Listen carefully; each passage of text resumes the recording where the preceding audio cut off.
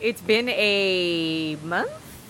Has it been that long? Things have changed, Christine. Things have changed. Oh, God, I didn't know. In this past month, it turned a different month.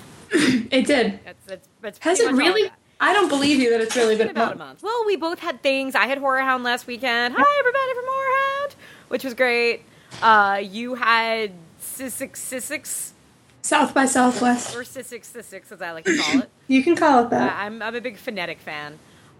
So now, today's show, it's a Feminine Critique. I'm Emily. I'm Christine, and I'm eating a jelly bean. Ooh, nice. I just had myself some leftover pizza and a chocolate-covered pomegranate. Good for you. Yeah, wait, I was going to say the whole pomegranate was covered in chocolate? Yeah, it's about the size of a baseball. It's, my difficult alternative to a chocolate bunny. I prefer those. No, they're really good. They're dark chocolate-covered pomegranates, and they're delish, if you will. That sounds delicious. Yeah, and Brandon doesn't like them, so I get to eat all of them. Ugh, that's the way to do it. Get something no one else likes. Well, it is and it isn't. Because then on the other side, occasionally, this is a real thorn in my side, it would seem. Because I never realize how much it comes up until Brandon points it out to me. But apparently I talk about it in public all the time. Is how, he doesn't like coconut or tiramisu. Mm-hmm. So the problem is, you ever go to a restaurant and at the end of the meal, they give you the dessert menu? And you're like, ooh, okay. Usually, I don't know about you. You would split something. Usually you split something, because typically a dessert's very big. You don't really want the whole thing at that point. Mm-hmm. So, and I love tiramisu. And nobody who I go to dinner with, boyfriend included, likes tiramisu. So I never get to split that with anyone. Well, I like it. I just can't eat it or I'd get really sick. So I can't do... Oh, sorry. No, that doesn't help me at all. That's even worse. It doesn't. Because then it would make me feel bad if I was like, fine, I'll just order one for myself. Because then I'm feeling bad about eating 1,000 calories on a little plate, and be about doing it, flaunting it in front of you. So that's because you're a good person. Yeah, well, I try. So now I've saw a bunch of movies in the month or year since we've talked. You saw a bunch of movies, and probably then some, with your press release report access thingy. Now, do you want to go first with your big report, or do you want to go through our usual rigmarole of things we've seen, and then you end on your big thing? Yeah, why don't you do yours? Okay. Or I can do my non-South by ones, and then you can do yours, and then I'll do my South by ones. I like this sharing thing we got going. Okay, because I don't have very many outside of South by, as you can imagine. Because it took up and then I was a little burnt out. Mm-hmm. Before we continue, let us do what I often forget to do, which is announce what we'll be covering on today's show. Yes. Christine picked... Actually, who picked first? You picked first. You picked the movie from... What, I usually know... 2007, I think? I was trying to remember the year and I couldn't. I think it's 2007. François Ozon's Angel. Yes. And to pair that up, I picked 1990-something's... 7, I think. Yes, Ian Softly's The Wings of the Dove. And let me say, Emily nailed it again. Well, I don't know how do we keep, perfectly paired movies? This is crazy, because I knew almost nothing about The Wings of the Dove. It was on Instant Watch, and I wanted to watch a Helena Bonham Carter movie. And there is so much that connects, aside from Charlotte Rampling appearing in both of them, there are so many other themes and characters and decisions that tie these films together. It's amazing. It's really quite, yeah. Let us pat ourselves on the back before we even do the show. We can stop the show right now and be like, dude, we made an awesome pairing. Because exactly. These movies go together so painfully well. Don't even listen to it. We nailed it. We're done. That's it. That's a wrap. All that stuff, and a smack on the bum, and tie it up with a bow, and serve it to your sister. Do it. Serve it. Word. All right, Christine. So what have you been watching on your own time? Okay. Well, I watched a movie that is on Instant Watch called Jack and Diane. Oh, okay. Do you know about this movie? I know that it's been making the rounds on Instant Watch, but I know nothing of it. So it's from last year, and it stars Juno Temple and Riley Keough. I believe I'm saying that right. Juno Temple. Huh? She's Lola in Atonement. Yes, she is. There's many atonement threads again this week. This episode. Always atonement. But so this is I feel like a lot of I'm choosing my words carefully because I don't want to label things inappropriately, but this is a little bit more of an experimental indie film. I think I'm safe in calling it that. I feel like a lot of films of this nature say they're about something. Like, that I mentioned it a few episodes back. I watched a movie called Love that was about time travel, but it really wasn't. And like how Bellflower was about the apocalypse, but it really wasn't. Don't talk about that movie, Christine. Don't talk about that movie ever again. But Jack and Diane is kind of like about werewolves, it's really not. Wait a minute. Are you telling me that this movie is not about two American kids doing the best they can? No, it's not. Well, actually, it is. Okay, that's important to me. Continue. But I liked it. It isn't what it's not what it says it is, but it's something interesting, and the performances in it are super good. And I think there are a lot of people that listen to this show in this community that would enjoy it. So this maybe should have been my recommend, but I have a different recommend. But this, I think people should watch it. I could see people not liking it very easily. Very easily. But the performances are solid. Kylie Minogue's in it, and she fucking can act her ass off. Even like in 2-second screen time, she's awesome. So hello, Cammy Street Fighter. Believe me, I know. She's awesome. So everybody should watch that, and even if you hate it, I'm sure you'll get something out of it, even if it's hate. I watched a documentary that is on Instant called The Imposter. I don't know if you've heard of this. No, I think Chinstroker and Punter did a show about this movie. It's this dude, you find out pretty much at the beginning, he pretends to be this kid that was like reported missing, but he's like not even American, and it's this really, crazy story.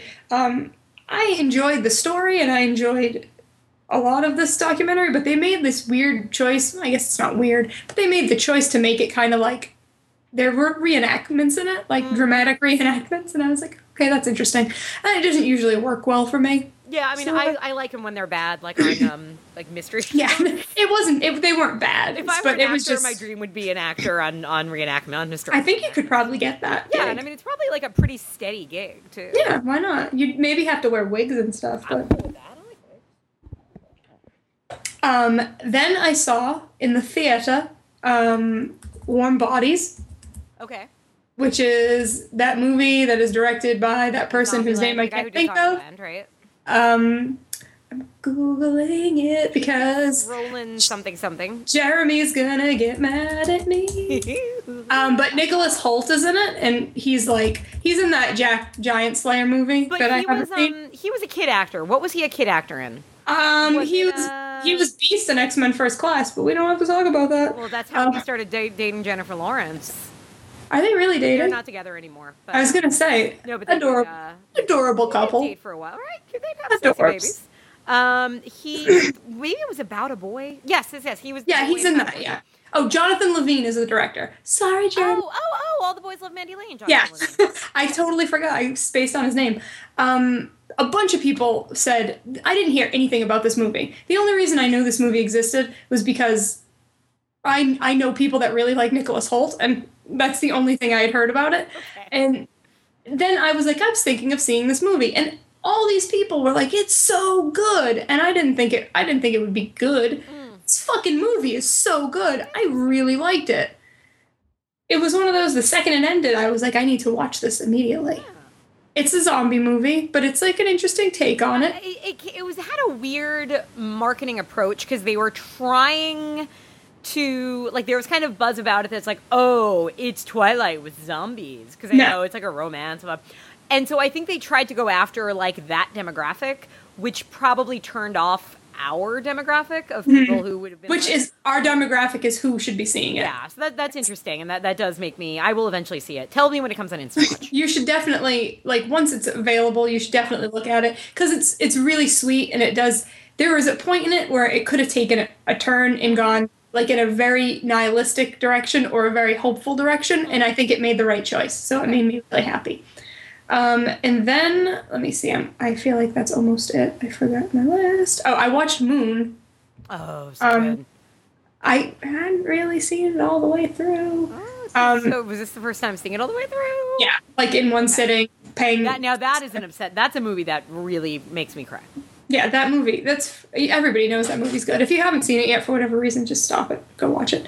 And then I rewatched Being John Malkovich. Because it's been so long. Do you know that movie came out in 1999? I I don't want to think about the fact that that's 14 years ago. Please. I saw it probably. Leprechaun came out 20 years ago, Christine. Do you? I don't want to talk about that. I can't talk about that. I'm sorry. I remember going to the theater to see it. Jurassic Park. That whole thing. I was like, yeah, I saw that in the theater. I'm an old woman, but Same year. Yeah, being John Malkovich, I was, when you really liked something, especially back then, because I mean, if I saw it, even if I saw it 10 years ago, it would still make me, I would have been 20. I had questionable judgment. I was super glad that it held up the way it did. Really good.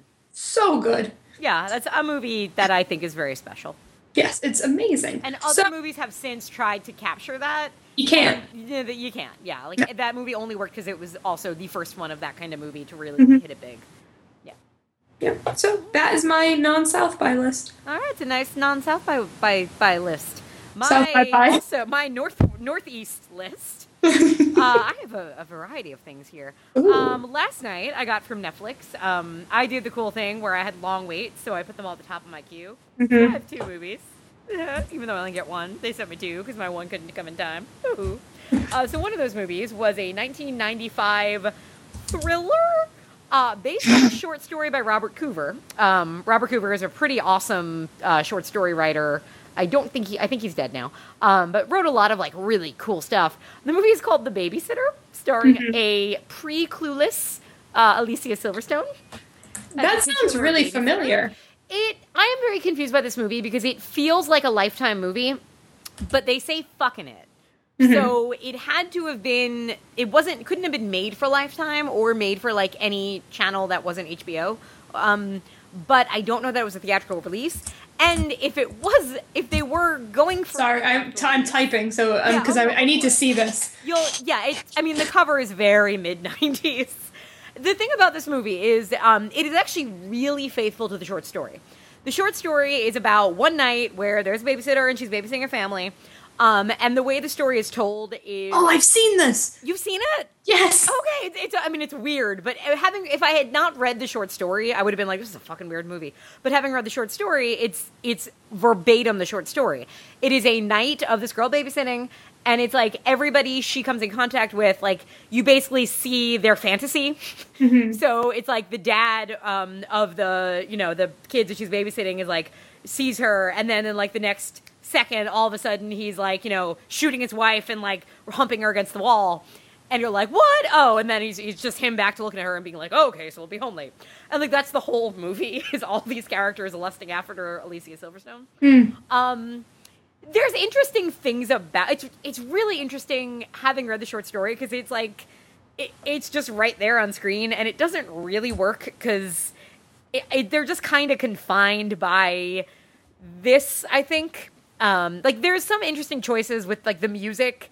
At one point, like when the dad's having a fantasy, it's like really, really cheesy, sexy saxophone. Ooh, sexy sax. Sexy saxophone. But then I'm like, oh no, but that makes sense because like it's his fantasy, so that's what it would be. So there's a London twin in it. Nicky Cat is in it, and he is dressed and styled exactly like Spike on Buffy. Oh, really? Before Spike on Buffy was a thing. Yeah, he's got like so the funny. same hairstyle, only it's not bleach blonde, but it's like a little high on the head. And he's got a leather duster, and he's smoking. Like, he looks exactly like Spike. It's weird. Interesting. J.T. Walsh is in it, and a London brother is in it. Jeremy London is in it. That's why that has to be why I watched it. I tell you which one is which. I will never learn it. But yeah, it's a weird movie. Do you remember thinking it was really weird when you watched it, or no? It was a really long time ago, and I really just remember the fact that Alicia Silverstone and Jeremy London were in it. I don't really remember much else. I mean, it would be an interesting film to discuss, actually, because it's just weird. I went through most of the Pink Panther films, which I have never seen before. I saw them as a child, and I do not remember them. Yeah, I had never done that. Brandon is a big fan, and we were kind of randomly like wanted something light to watch. So we watched the first or the second 3, I guess. A Shot in the Dark, which is written by William Peter Blatty. Return to the Pink Panther, which stars a handsome young Christopher Plummer. Ooh. He was a dish back in his day. I mean, he's a dish now as an older man, but he was a fox. And Pink Panther Strikes Again, which had Diane Cannon in it, which is weird because I've never seen Diane Cannon in a movie, but her daughter, and I know Will, if you're out there, Will, you'll appreciate this. Her daughter was on Beverly Hills 90210 for like a season and a half. She played Celeste, Steve's on Off Again girlfriend, and her daughter looks exactly like Diane Cannon. So I'm watching this Pink Panther movie, and the whole time I'm thinking, I'm like, wow, Celeste really does look like her mother. But anyway, these are really fun. I'd never watched them, and it was, you know, they're some of them kind of wear out their welcome. Not all the jokes land. The kind of casual racism is hilarious now. And Peter Sellers is just wonderful. Herbert Lom is great. I think I don't know which one is my favorite. Probably for me, I think the one with Christopher Plummer, just because it moved the best. Whereas the other ones were kind of indulgent with the comedy, which can only last so long before you're like, okay, but how long is this movie?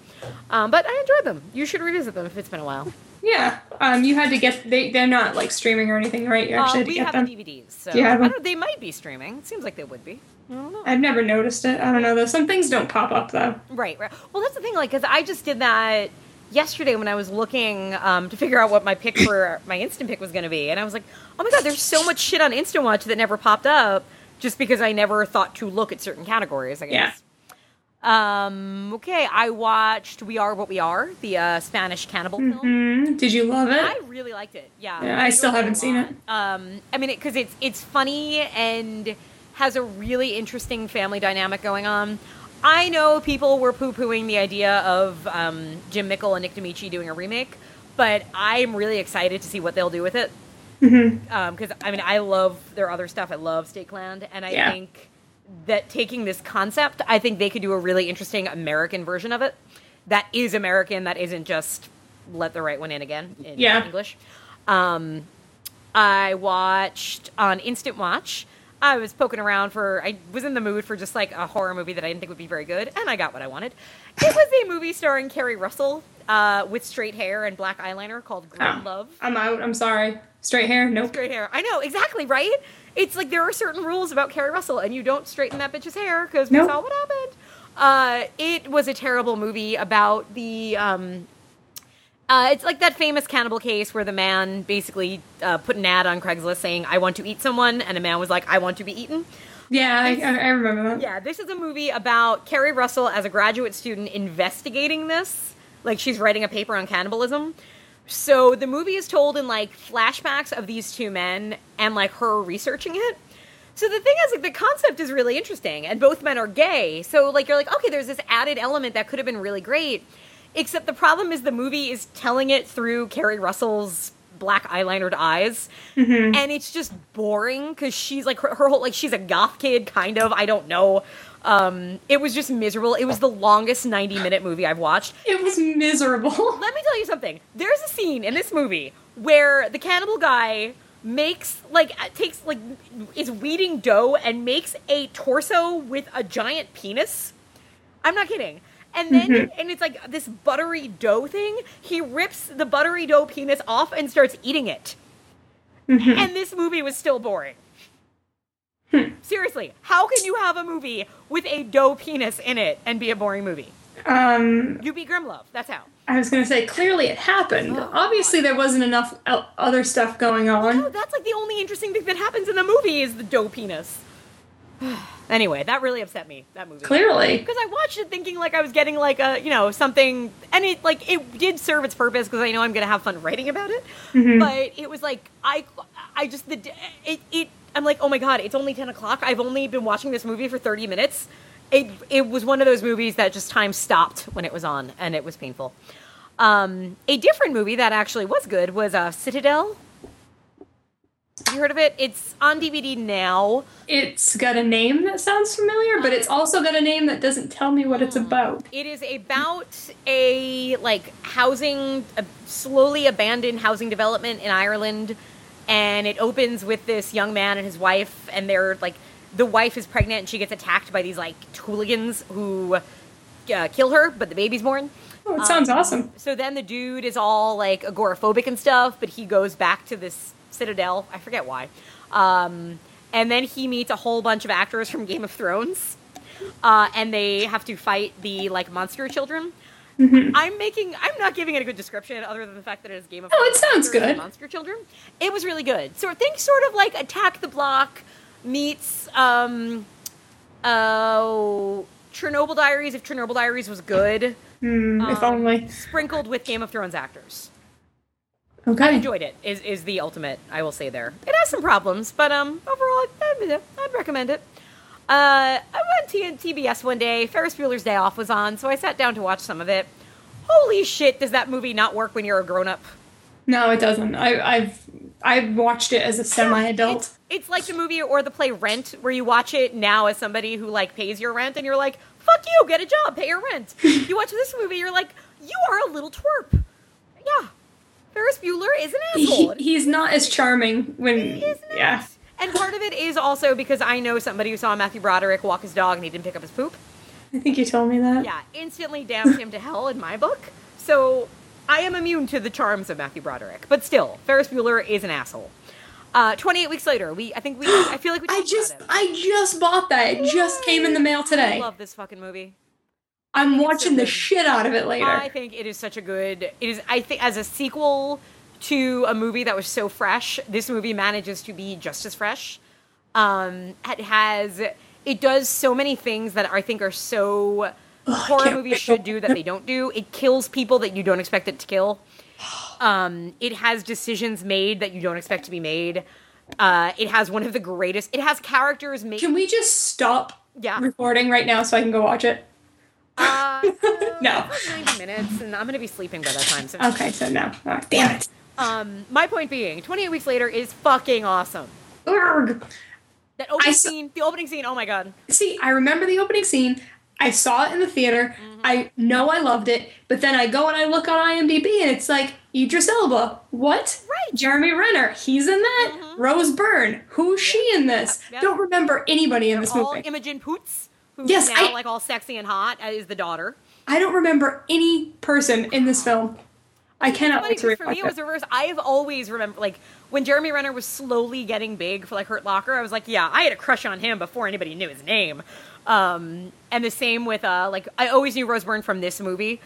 It's so good. And Robert Carradine, making... I really want to... Oh, God. Making a decision that is such a great decision for a character in a horror movie to make because it's the decision characters never make. Ugh, it's so good. I love this movie. A lot. Well, I'll be talking about it next time we record. Yeah, well, I look forward to refreshing my love for it. Woohoo! Have I expressed to you, though, my disappointment? This is a weird thing. I like I said, I always had a crush on Jeremy Renner. Mm-hmm. And then I found out he was gay. And I was like, oh. He's not gay. Well, that's the thing. I was like, now he's kind of my gay crush. That's really cool. I'm glad he's all out. And now it's like, he's like, no, I'm not gay. I don't know where that... And, like... Is it weird that my crush has actually lessened on him since finding out that he's not gay? I don't think so. Okay, I kind of like that he was a confident gay man, but now I'm like... And now he's not a confident gay man. Yeah, now he's not as hot. Anyway. Like a confident gay, like, semi-action star. Yeah, I liked that. I thought that was great. I think that was it. A movie that I never thought I would actually sit down and watch, even though it is on TNT every 10 minutes or so. The American President. What is that movie? It's with Michael Douglas plays the American president. It's basically about the president falls in love while in office with Annette Bening, and it's like, oh my god, president can't be in love. Written by Aaron Sorkin, directed by Rob Reiner. This movie is delightful. Because I did not, again, this is like one of Brandon's favorite movies, and I like always avoided watching it. And you were always like, what's wrong with you? Why is this one of your favorite movies? It just like kind of seemed like the kind of movie that I really didn't have an interest in, because it was like, Annette Bening and a romantic comedy about the president. Ew. But it is so funny, really sweet. Like, you completely buy into the relationship. The characters don't make the kind of stupid character decisions that characters make in these kinds of movies just for the sake of it happening. Michael Douglas is great. He is charming and likable, and the president. It's Aaron Sorkin dialogue, so it's really good dialogue because they talk really fast, but they know what they're saying, and you believe what they're saying even if you don't understand it. But I was really, really surprised by how charming this movie was. Would you classify it as a romantic comedy? Yes, absolutely. Yeah. I mean, because there is politics in there, but not in a I mean, it's not in the forefront. Right. I mean, it is, and it comes down to it. You know, it gets bigger as the movie goes on. But ultimately, this is a movie about two people falling in love, and you're totally there for them, and you want them to fall in love. So yeah, I was so pleasantly surprised by how much I enjoyed this movie. I've just got two more here. One was another Netflix instant watch was a movie called Hell. Did you watch it? No, but it just sounds so hellish. It's a German-Austrian movie. I thought they were talking French the whole movie because the girl's name was Marie, but apparently they're talking German, I think. Wow. Well, because I watched most of it on my iPhone going to work, so, like, I had my earphones in, but I was reading the subtitles, so I didn't have to listen to it. Yeah. It was more like reading it. It's a post-apocalyptic movie. I recommend it for people like me who just really like post-apocalyptic movies. The visuals are awesome. It's made on a really low budget, but because the post-apocalypse, it's like there's a solar storm, so it's just really hot, and there's the sun is burning everywhere. It's a gorgeous looking film, and the lead actress is really good. It just, as the movie went on, it kind of went nowhere because there was really nowhere for it to go. So story-wise, it ended, and I'm like, oh, so wait, do I care? No, not really. But it looked really good. So if you like post-apocalyptic stuff, it doesn't baby anything. It shows you brutal stuff. So I liked it for that reason. And I sped through Game of Thrones season 2 because I am preparing for season 3. That's awesome. Everybody loves Game of Thrones, but if you've read the books, the way they've adapted season 2 is amazing, I think. And the last movie I would like to talk about, the little movie that if you grew up in the 80s and the 90s, you probably saw it quite a lot, especially if you had HBO, aka, hey, Beastmaster is on. I've never seen Beastmaster. I did actually grow up in the 80s. Used to call HBO the Hey, Beastmaster is on channel. No. As in H-K-B Beastmaster is on? It's clever. Yeah, I'll give him that. Oh my god. I want you to watch it, but that's the thing is I had to buy it from I don't have it on me, no. There's, I bought a 6-pack of movies, and it's like 5 Asylum movies and Beastmaster. Oh. I bought it just for Beastmaster. Oh my god. I can't believe you've never seen Beastmaster. No, I've never seen it. It's so weird. Is it good? It's amazing, except it's not. It's the kind of movie that you sit down and you watch, especially and I knew that I hadn't watched it in years, but there was so much about it that I remembered. Like, there are ferrets in the movie, and everything I know about ferrets I learned from Beastmaster. But sitting down and watching it from beginning to end with Brandon, who'd never seen it, and who therefore was asking questions, really does show this is actually a terrible movie, but it's amazing. It's Don Coscarelli directed. It has some pretty cool sword fighting sequences and stuff, Don Coscarelli did Phantasm, and there are some good horror movie design elements in there. Some of the creatures are actually kind of creepy. But it's also just Mark Singer just is a big hunk of man doing his thing. There's unacknowledged incest in the movie that I don't want to spoil, but let's just say when the movie ends, you need to sit back and think, wait a minute, aren't they? But anyway, I am sad that you've never seen Beastmaster. I might have to rectify that. God. Well, when you come to visit, I can always lend it to you where we can watch it. That's true, we can watch it. Definitely watch it. I'd watch it again. It must be really good then. It's not, but it is. I know our listeners will support me on this. I will start a Beastmaster thread, and we will talk about how important that movie was. I'm sure that I know. I know about it. I've read about it. You've got, the best thing too, it's rated PG because it's the 80s. And everything was rated PG? Sacrificing children, throwing them into pits of fire. It's great. Oh, the 80s when rated. It's such a good time. No wonder we grew up the way we did. Oh, awesome. That's how we grew up. Right. And then the last thing is, currently, I have the TV on mute because I need something in front of me. And Starship Troopers is on the BBC channel. So Starship Troopers is on mute behind me. That's all I have to say. Awesome. Clapping it up for you. Exactly. So what tell me, Scoop what was your nickname again? I don't even remember. Scoop McPherson. Yeah. All right. Tell me what you learned at 6060 Film Fest. All right. So I attended South by Southwest, which is but primarily, I guess it's still a music festival in Austin, but it's also incorporates quite a nice film program, and they also have an interactive portion. And I attended the film program. This is my first festival proper. I've never done a film festival before. I think I got 20 some odd movies in, which I guess I'm personally proud of because I was working as well as sharing a single car with another individual that had to go to work. So I feel like I did okay considering. But I will go in the order in which I saw them. And it's written down on a piece of paper because I haven't logged it into the computer yet. Is it the pen in your ear and is the hat with the press pass on your head? I can put the pen in my ear, but I lost my hat, so somebody send me a new one. Okay, so the first movie I saw was I guess I can't remember. Burt Wonderstone. Is it The Amazing or The Incredible? I think it's The Incredible Burt Wonderstone. The Incredible Burt Wonderstone. I hated it. It was awful. But I mean, world premiere. Woo! But I didn't like it. Okay. If people don't know, that's the movie with Olivia Wilde and It's Jim Carrey? Jim Carrey, Tim Carell. Scary and buff, right? Yeah. It's whatever. It's kind of boring. I saw Evil Dead. Right. And I loved it. That's exciting. It was really good. Now, how much of that do you think was the theater experience? I would say probably 35 to 40%. Okay. And now it's serious, right? It's not funny? Or is it both? I mean, if we're comparing it to the original stuff, if you will, like the original franchise, it's not funny. Okay. But it's not played so straight that it's like this dark, thing that you leave feeling like super depressed. I understand. I liked it. I thought it was smart. I thought it pushed things a lot further than I thought it was going to.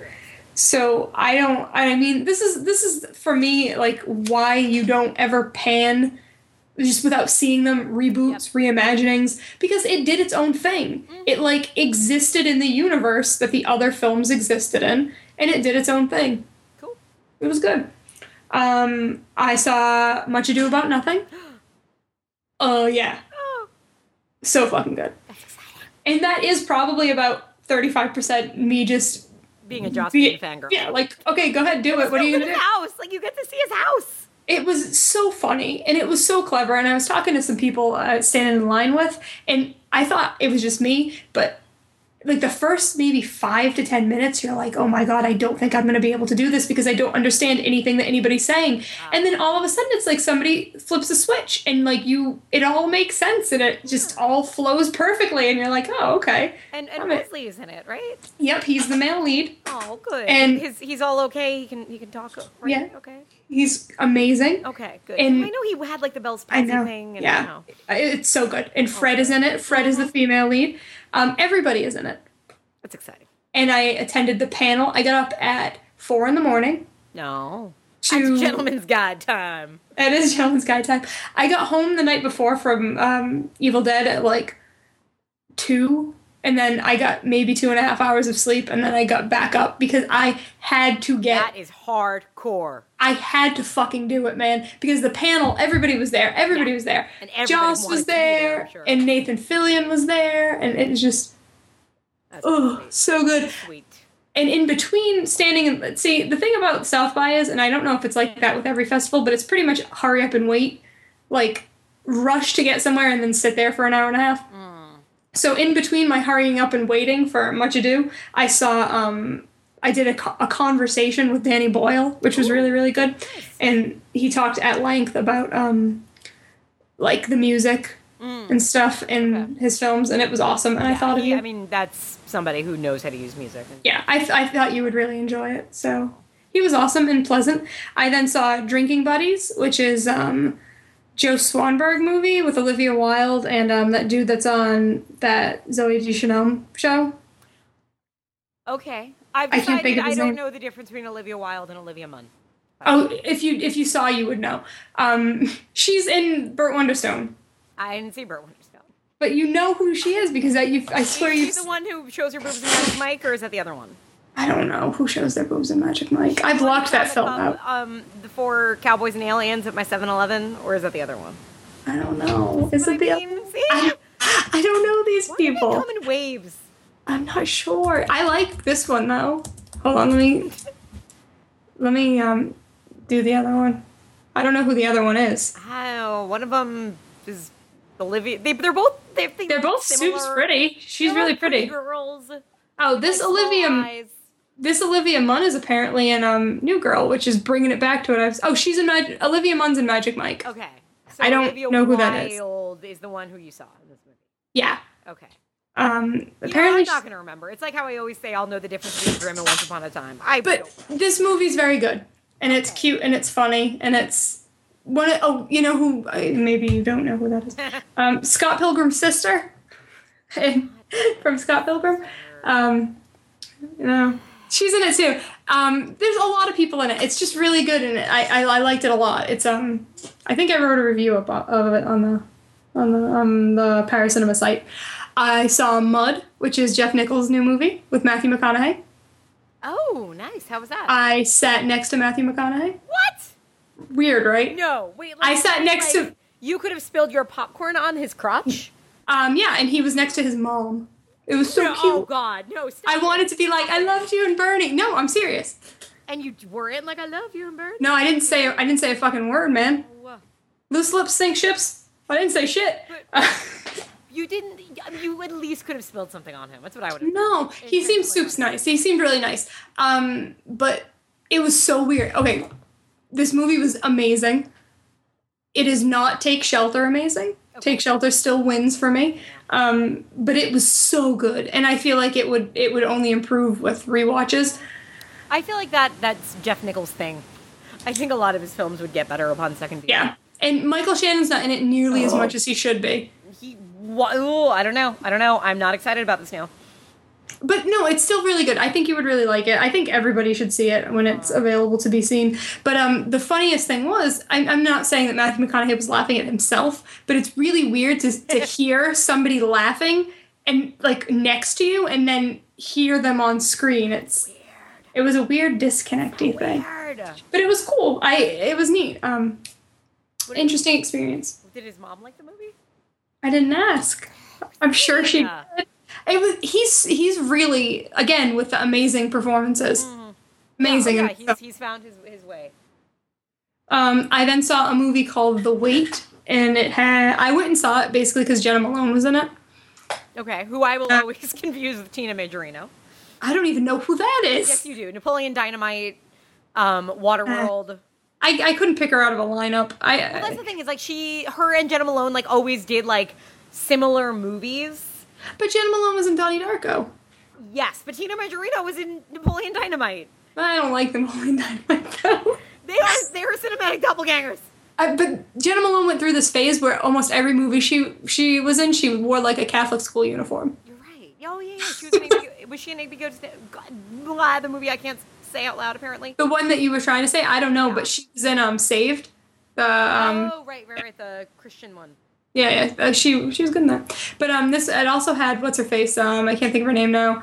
Not Zooey Deschanel. Chloe Sevigny. Okay. So I'm like, oh, this is going to be solid. I didn't really like it. But if you have a chance to see it, Jenna Malone's awesome in it. I saw Milo, which is a movie about a demon that lives in somebody's butt. It's really, really good. Ken Marino's in it. And the girl that's Britta on Community. So if you get a chance to see this, everybody should see that. Demon living in butt. But it's like, does it like kill people by farting? No, it's like good fart jokes at least. There's like more. It's yeah, I guess. But I mean, it's a good fart joke or it's not a good fart joke. Well, it's more like shit jokes than fart jokes, but. Okay. But like the creature is actually, it's like a practical creature, and the creature design's super good, and like it's very sympathetic looking. Interesting. Even though it kills people, it's one of those movies that is going to be like a quote unquote cult movie, and it didn't really try to be that, which is what I really like. But that's a good one. I saw Rewind This, which is the VHS documentary made by people we are friends with in Austin. Groovy. And it's so good. Like, if you have any type of, not even nostalgia just for VHS, but nostalgia for, like physical media at all. Yeah. It's going to be really good. You're going to enjoy it. I saw a documentary called Helena. It was okay, I guess. I saw a movie called Kelly and Victor, which I call the autoerotic asphyxiation movie, and people should see that because it is. Is it like a documentary, or is it a? No, there's just killer going around autoerotically asphyxiating. It's a love story with autoerotic asphyxiation, and dude, his name's Julian Morris, I guess, but he was in Pretty Little Liars, and I was super excited. And that segues into the fact at the end of a lot of these things, there were usually Q&As with either like directors or actors or both. And the director for this movie comes up and somebody says, "How did you cast this film? Like, the performances are so strong." And this is a heavy recommend for me. It's Kelly plus Victor. If anybody can see this movie, see this movie. Somebody's like, "Oh, their performances are so strong. How did you cast them?" And he starts talking about the woman who's in it, and then he's like, in the male lead, Julian Morris, who was in. He says PLL, Pretty Little Liars, and I'm like, what? Dead fucking silence in this theater. Clap? Yes. Yay! Because that's the atmosphere is very like what's wrong with that? Celebratory right. of like. We're the only person in there celebrating PLL. No one else was celebrating Pretty Little Liars, and then he actually paused and had to be like, "Pretty Little Liars," and I'm like, yeah, clapping it up, Pretty Little Liars.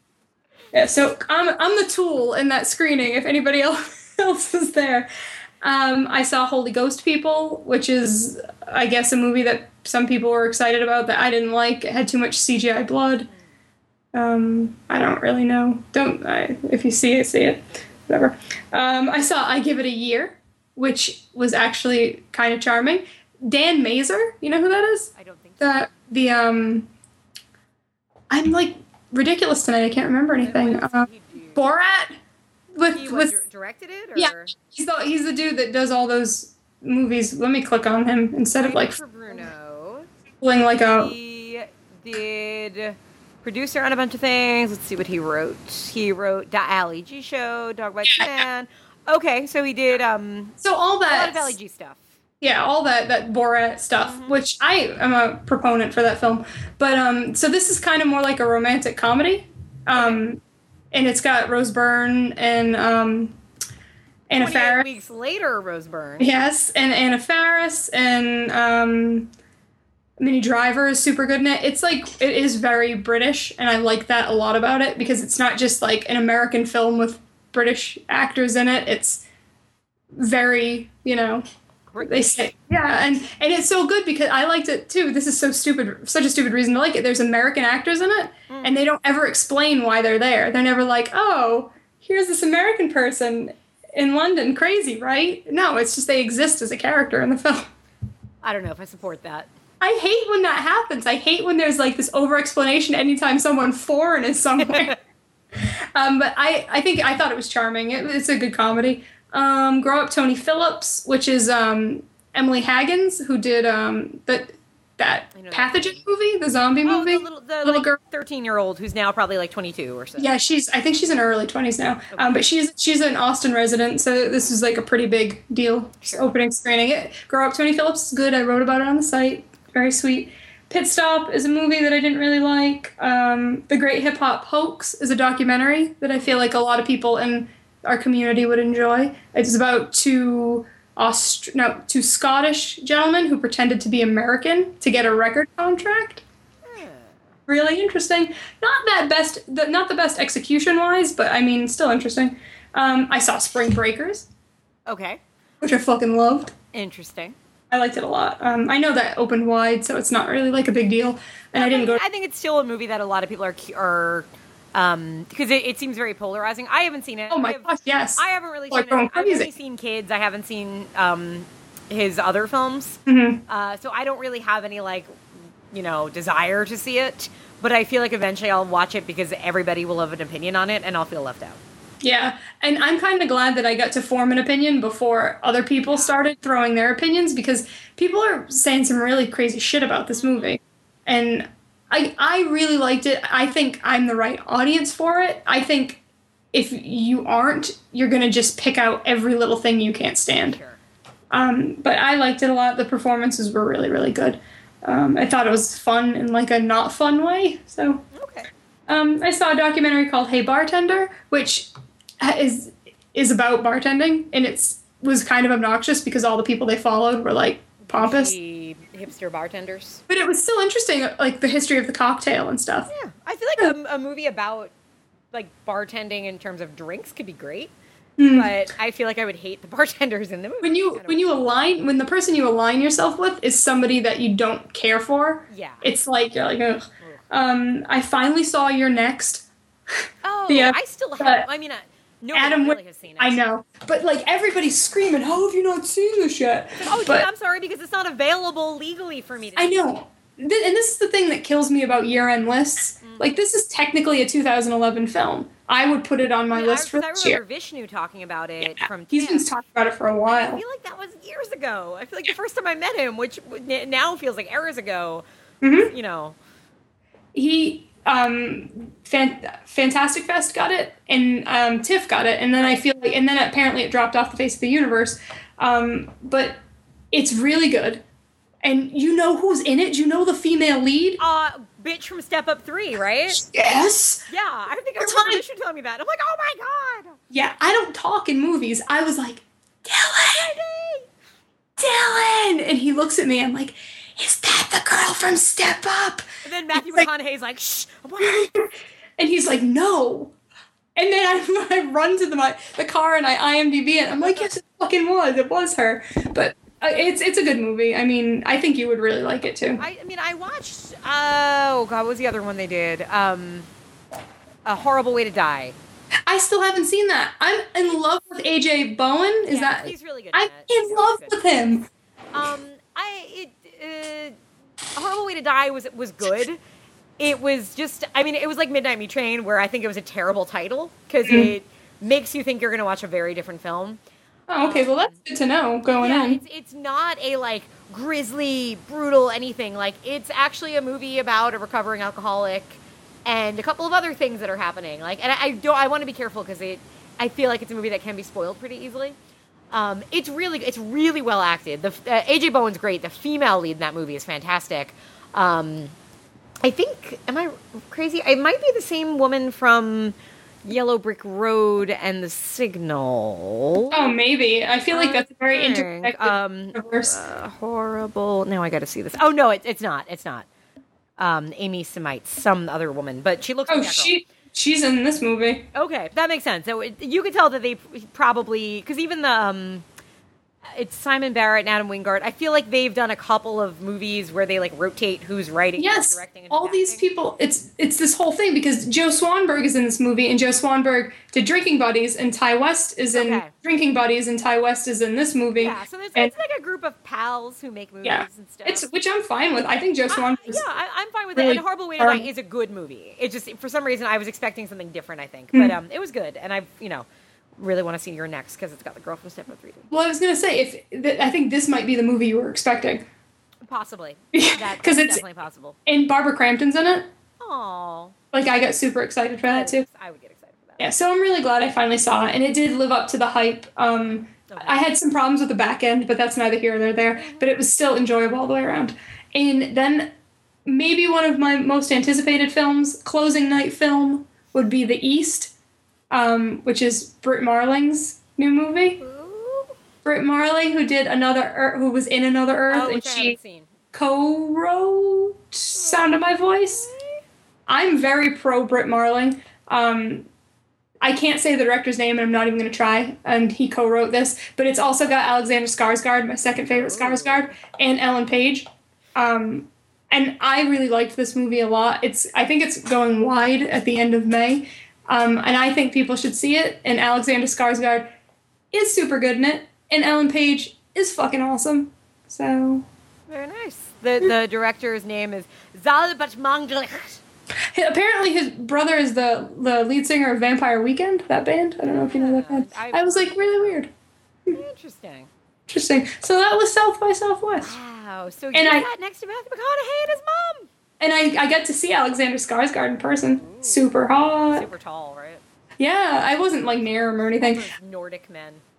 But he had like, you don't realize it. I don't know how many Alexander Skarsgård things you're watching, but when he's just speaking like in his normal voice, he has like the faintest accent. It's very cute. I will look for it now. Yeah, you should. You should be on the lookout for his little accent. I shall.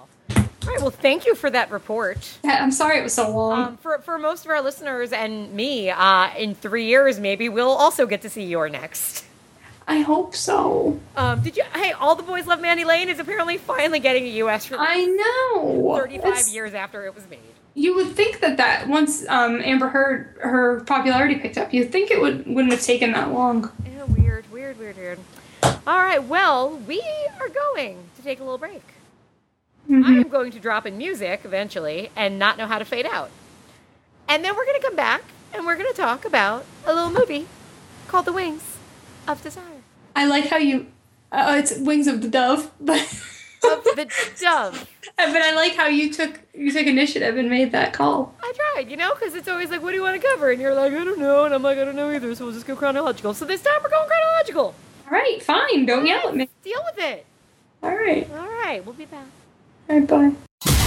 All the nerd rage, pop culture, and illegitimate lists you never knew you couldn't live without. It's The Break Room. Listen and subscribe now at GasolineHighFive.com. Now with 100% more train yard. With tuppence for paper and strings, you can have your own set of wings. With your feet on the ground, you're a bird in flight. With your fist holding tight to the string of your kite. Oh, let's go fly a kite up to the highest height. Let's go fly a kite and send it soaring up through the atmosphere, up where the air is clear. Oh, let's go fly a kite. And we are back after we were separated by a dimension of time and space, a dimension of sight and sound. Yeah. It was crazy. It was like I was typing things and they weren't going through, and it was scary. But now we're here. We're talking about my pick, 1997's The Wings of the Desirous Dove. The dove that's filled with desire. Dove that is filled with much desire. So much desire. Now, I picked this movie, so you know what that means. I have to synopsize it? Synopsize it. All right, I can do that. So, this is basically a film about a love triangle. Yeah. And then after that, I'm kind of confused, to be honest with you. I don't think this is really a synopsis, but there's an American woman that has a lot of money, and Helena Bonham Carter wants some money, and then the guy she loves, she wants him to get the money, but then money's not important in the end.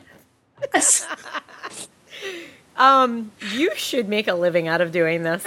An impoverished woman who has been forced to choose between a privileged life with her wealthy aunt and her journalist lover befriends an American heiress. When she discovers the heiress is attracted to her own lover and is dying, she sees a chance to have both the privileged life she cannot give up and the lover she cannot live without. Well, now, there you go. I just did that off the top of my head. That was amazing. Amazing. This, I believe it is based on a Henry James novel, of which I have not read. And it is set in 1910, I think. Right? That sounds right. I think when I read that somewhere. Apparently they pushed the action back. I think in the book it's 1902, and the movie they decided to push it back a little bit. I don't really know why, because I don't know that period of history very well. But so long as it got me the costumes in this movie, everything's fine. You're fine with it? The costumes in this movie, oh my god, are amazing. The hats, can we talk about the hats? We can talk about the hats. Were you not as turned on by those hats as I was? No, I think it was really very Emily specific, to be honest with you. Let's talk about the first time we see Helena Bonham Carter. She's sitting on a train in this gorgeous velvet blue coat thing. And she's got on this hat that is bigger than... Did you ever go sledding on those like big plastic sleds? Yeah. Yeah, it's like that size. Only it's velvet and has a floppy flower on it and feathers and everything else. It's amazing. And she wears like 10 of these throughout the film. And every last one is better than the other. I can honestly tell you that I did not even notice. What? We have different values. We do. I'm sorry. It's okay. So Helena Bonham Carter was once an actress of Variety, if you will. Yes. Yes. Yeah, she's fairly young in this movie, nominated for an Oscar for it. Mm-hmm. She plays the character of Kate. Now, I think there are, like we said, a lot of things that bind these two films together, and certainly one of them is that they are centered on a female who can maybe be considered very unlikable. Yes, that's fair, I think.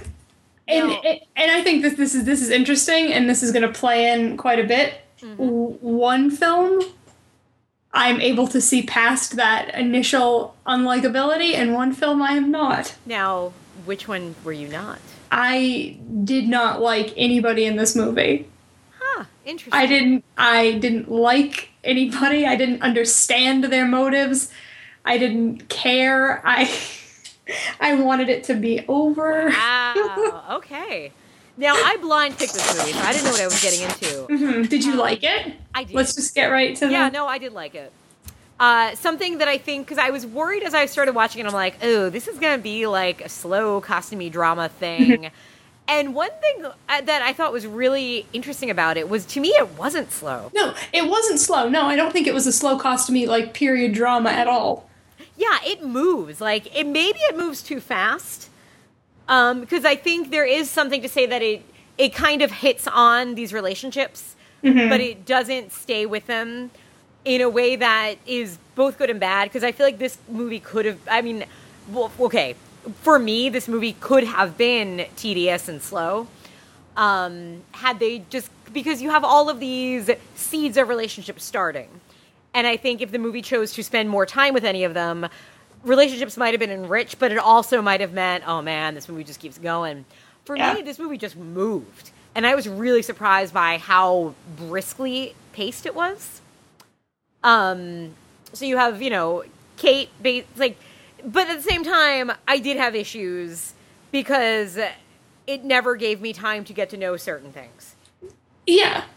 Kate has kind of been thrust into this life of privilege. Mm-hmm. We have some sympathy for her because she is kind of doing it also to protect her father. Yes, which is, and really, it's in the back end of this film where I'm just like, when did this turn? I don't understand. Because, Kate makes a lot of decisions that get very iffy. Mm-hmm. So Kate basically is being raised by her snooty aunt, Charlotte Rampling. Sexy Charlotte Rampling. And Charlotte Rampling does not want Kate associating with her father, Michael Gambon. Mm-hmm. She doesn't want her. She wants her to marry rich and live rich and all that stuff. Kate likes money. Kate wants to be happy. But Kate is in love with Merton, the journalist. And there are times when you kind of feel like Kate would just run off with Merton and be happy, except her aunt is kind of supporting her dad.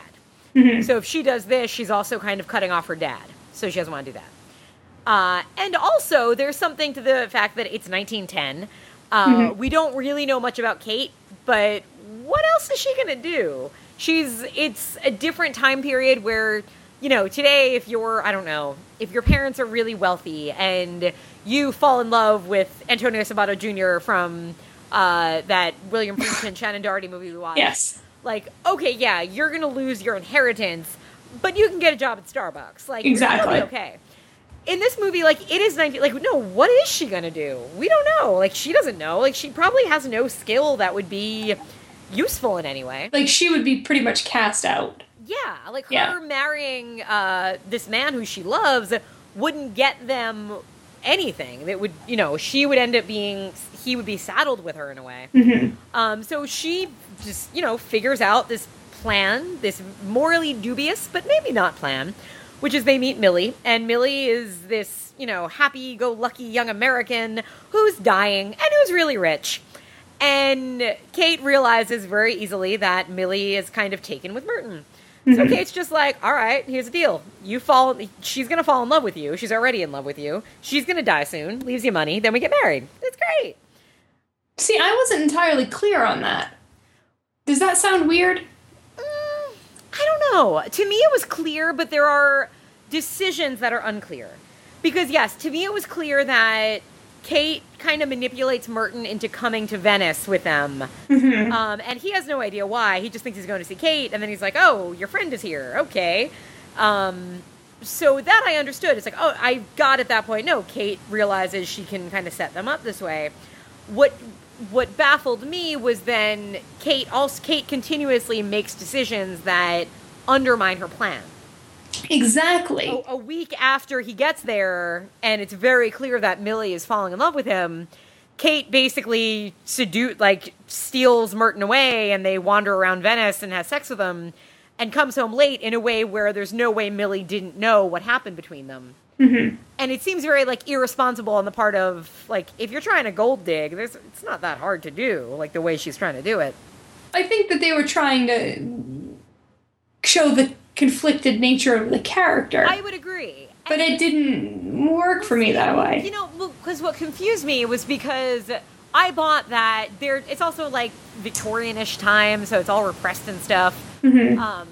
So I bought that they have this moment where Kate realizes she just wants to have Merton. But what threw me was the next day when Kate goes to Millie and is basically saying she doesn't really lie about it. She's like, we can't be together. I'm leaving tomorrow. Merton's staying. And she's like, and Millie's like, no, don't go. And Kate's like, oh no, don't pretend you don't want me to go. And that's where I try to figure out how conniving is Kate? Does Kate know? Is she basically turning this on Millie so now Millie feels guilty for it? And Kate's going to go and, her plan's going to work. I didn't know how, I guess, ill-thinking she was, if she was really trying to manipulate her, or if she was, just telling her flat out, he's in love with me, but if I leave, you guys can fall in love. I wasn't sure. And then we get another decision later, which I don't think is spoiling the movie, where basically Kate manipulates things again to where Millie finds out that Kate was and Merton were kind of using her for her money. Mm-hmm. And that's another one of those spots where you're like, why would Kate, at this point, the plan is almost done. And the main thing is, did she do it to kill Millie, thinking that this grief would send her over to death? Or did she do it because she really didn't want this relationship to continue? I don't know. It is unclear, because I think the characters' motivations are unclear to the characters. Which I was okay with, I guess. Okay, so here's my thing. Mm-hmm. I basically thought, from the jump, I wasn't sure where this was going to go. Clearly this is about the interactions between these characters and the relationships between these characters. I really thought that it was going to be about Kate and Millie. And I feel like there were a few allusions to this towards the back end of the film where things are said like she loved us both. Where Kate says that. Okay. Yeah, where I think it's and that to me is interesting. If it truly was three people that all really loved each other, that to me is interesting. But I don't ever feel like that was the case, though. But she even there's this lines at the end when they're in bed after things have happened. People are no longer with us. Where he says he doesn't love her, and then Kate's like, tell me you're not in love with the memory of her, and he can't. So he genuinely loved Millie, but he genuinely loves Kate, and then Kate really cared for both of them, because even in that scene where they took off in Venice and went and had sex up against a wall, Millie just sat there and waited for both of them. It wasn't like she was waiting for one of them. So I genuinely think that if they said, leave us your money, she would have left the money to them. I would agree with that. And I think that's part of the sad irony is that I think relationships were destroyed when they didn't have to be. And Kate was like, she wanted us to be together. She wanted us to be happy. And I really believed that. So I guess I was just really confused about all of... because I think Millie is a good person. Mm-hmm. And I forget the actress's name, but she's good in it, and it's a role that could have, I think, gone into really good person, and she's not. She has her issues, but she is a good person. And I think, I agree. I think if Kate had told her, yeah, I love Merton, but we can't be together, Millie would have been like, oh, don't worry. Here's a loan. Don't pay me back. I think it would have been fine. But, and part of it is also the time and everything else. I think that, Kate couldn't ask that of her. And, I mean, it's not that Merton was in love with Millie or loved her more than Kate or was attracted to her. I think it's that after this big thing has happened, Merton realizes the role he was playing and that he was kind of a pawn in this too, I think. Mm-hmm. And that at that point it's him realizing, I really hurt this wonderful woman who's dead. Who, spoiler alert, okay, it's obvious, she's sick and stuff. And she's dead. Really dies. We know it because she coughs up blood at some point, and you know what that means in a movie. But so I think it is Merton feeling as if this experience has changed him and made him do kind of things that he doesn't think was right. Mm-hmm. And so he realizes in hindsight that, yes, he does love Kate. Kate's right there. He will have sex with her. It would be great. But he can't say, I felt nothing for this woman who might have changed my life. I don't know. I found it a really interesting... I like that the morality was so gray. Because it's not like what Kate and Mert are doing is that bad, in a way. Millie is dying. Everybody knows this. She is going to die. Kate's basically saying, just make her happy. She's in love with you. Just be in love, to make her think you're in love with her while she dies here in Venice on vacation. And there's something positive about that. If, it's, I think, think of Angel, the end, not the movie Angel, but the TV show. I'm thinking of the end of the TV show right now. I'm thinking of the end of the TV show with a certain couple that gets together towards the very end, and it's very sweet, and you're very happy for them. Yes. And then one of the characters dies, and it's very sad. And another character happens to look like the character that died. Oh my god, yes! And is like, I can pretend to be this person that you loved. And the character who's still alive is like, no, don't do that. Don't lie to me. But then when the other character is put in a really hard place, this other character is like, lie to me. Do it. I want to be in love again right now. Take that story. Try not to cry because I know it's very emotional. Oh my god, that was on when I was at the gym the other day. That was bad. Oh. I'm like trying to run and I'm like, oh god, no. Wait, no, that episode where her parents show up and she has to, or like the final, like when Fred finally kicks the bucket. Yeah. That one? Sad. It's really sad. That performance is really, amazing. I agree. Amy Acker fucking sells that death. She is great, yeah. She really is. I hope Much Ado About that will continue to put her out in the spotlight. And her comic timing in Much Ado is amazing. Like, she's really genuinely funny. But sorry, we're not talking about that. We're talking about... But I think that's the idea of it, of Kate is not being terrible and saying, just pretend to be in love with this woman. You're going to make her happy, and then she's going to die. And we're going to benefit from that. And there's kind of like, you sit back and you're like, yeah, that's not really bad. Like, everybody wins, really, if that's what happens. Except there's the main problem with this scenario is Kate gets really jealous and does make some decisions that may actually harm Millie and maybe even kill Millie. Like, Kate basically breaks her heart, or she manipulates things so that Millie's heart gets broken.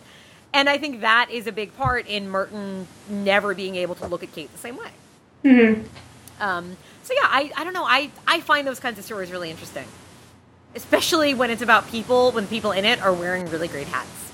Yes. I mean, the clothing was nice in both of these films. I love the music, too. Yeah, I didn't mind the music. I kind of remember it a little bit, so that says I was paying attention to that. Yeah. So you really didn't think there was something else going on between Kate and Millie? Or the beginnings of something? Honestly, I think there should have been. I think it would have been more interesting if there was this second layer of attraction going on. Maybe I read stuff into it, because I really feel like... Did you watch Angel first or this first?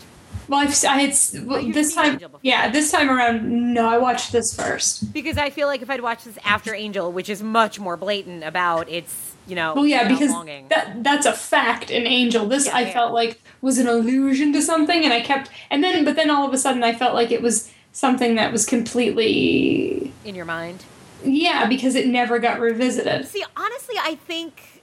I kind of wish I'd either seen that or that it had been more prominent. Because I think that also would have made it really interesting. Mm-hmm. Because you do kind of have... And it's reminding me of a movie that I can't think of right now. But kind of the story of people being in love with of a trio being in love with each other as opposed to a love triangle, which I think is different. And I think that would have been really interesting, and would have changed some dynamics a little bit. I don't know. I didn't pick up on it, but maybe my gaydar just wasn't on as strongly as yours. Maybe, mine's usually on. I kind of wish there was more of that, because I think that would have made the dynamic even a little more interesting. Mm-hmm. And we've got Elizabeth McGovern with her big square face. Oh, God. And it's so funny because it was like watching her in Downton. I was like, oh, you're kind of like the same character, huh? So I was cool with that. And then I can't believe you haven't addressed the obvious here. The obvious. No, the hats are the obvious. Where do you usually go in conversation? Where do I usually go in conversation? To everything for you can always be linked directly back to a certain television series. This is when everybody listens. 90210 reference? I already did my 90210 reference. This is where everybody listening starts screaming Law and Order. There's no Game of Thrones reference. Law and Order, man. Oh, but where? Oh my God, I didn't write it down, but I totally caught it because the whole time I'm watching this movie, I'm like, I know that actor. He looks really familiar. Really young. Really young. And I look him up, and I'm going through things. I'm like, okay, maybe I saw that. Holy fuck, he was a weird ADA because he was a weird the show. He was a weird ADA. It was so weird because it was like after Casey and Alex were no longer on the show, but then they both came back at the same time. It was like both actresses were like, hey, I want to be back on the show. And they were like, okay, we'll just rotate your episodes, which made no sense. And then they're gone with no explanation. And all of a sudden there's this blonde dude. And it's like, what? Why is there a dude? Yeah, he did come in out of nowhere, but I remember liking him a lot. Yeah, I wasn't happy with him because I like, even right now on the show, they have Raul Esparza as the ADA. And I'm like, no, I like my deep-voiced, ridiculously attractive in a conservative way women as the lawyers on the show. Yeah. Did you watch this week's episode about legitimate rape? Oh God, no. And I probably never will. The Rihanna Chris Brown episode was by far the best of the season. Oh man. There's even a point where they say, "Who are they, Rihanna and Chris Brown?" It was this for you. I haven't watched that show in multiple years. Oh God, it will always be great in whatever great way. I know. I really thought you were going to lead this review with. I meant to. No, I got really distracted by the hats. Oh, and he's also Bruce Wayne's dad in Batman Begins. He is Bruce Wayne's dad in Batman Begins. I mean, he's so hot. I think he was great in this movie. I can't say anything negative. The performances were good. I thought there were some interesting shots in it. Like it was. When the lights on the water like turn into the lights on the building or something. Yeah, there was some really nice like transition shots and some nice framing of things. Yep. And I liked Helena Bonham Carter. I thought she was really good in it. I thought like I said, it moved along swiftly enough. I was never bored with it, but something about it I didn't connect with it at all. I can understand that. Yeah. I wonder. I'm curious to read the book.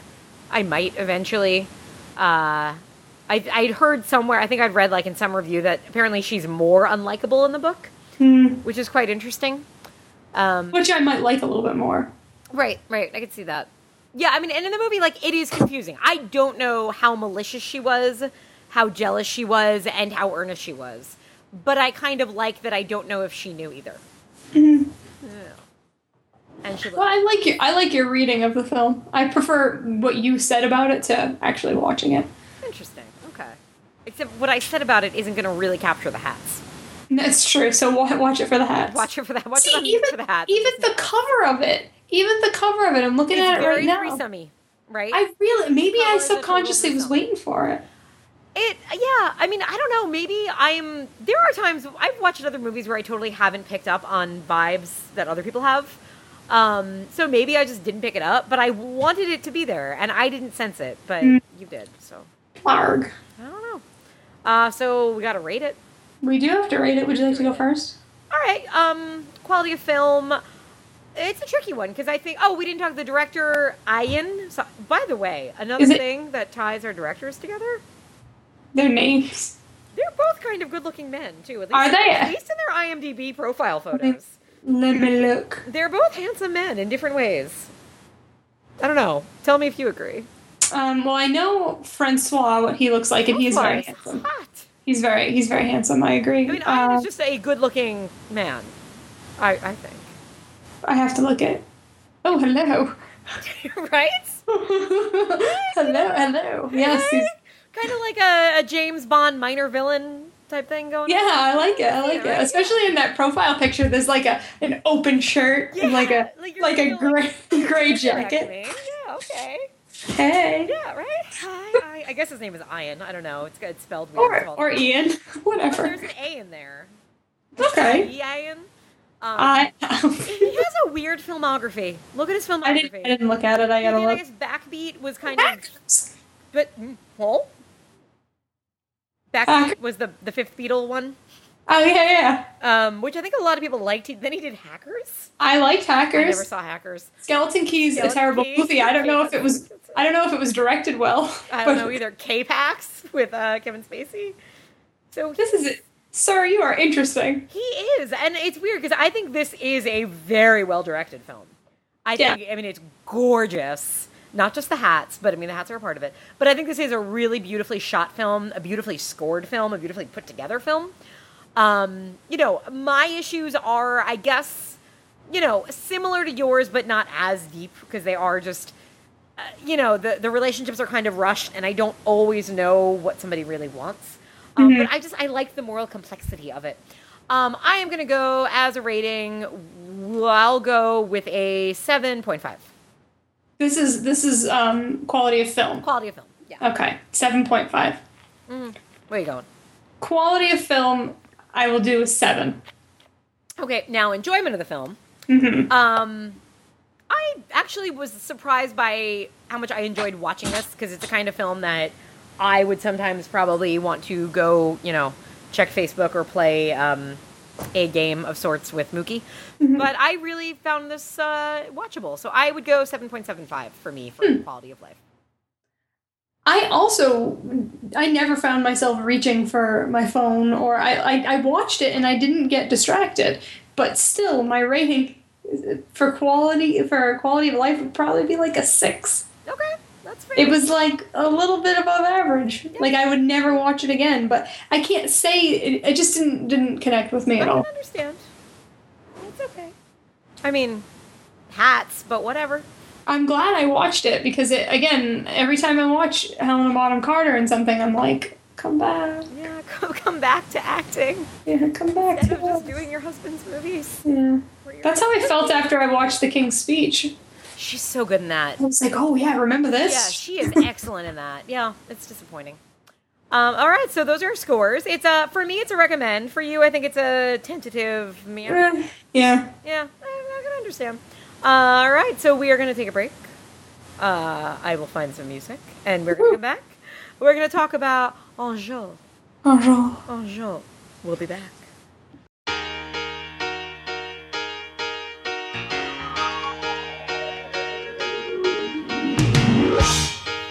You're as cold as ice.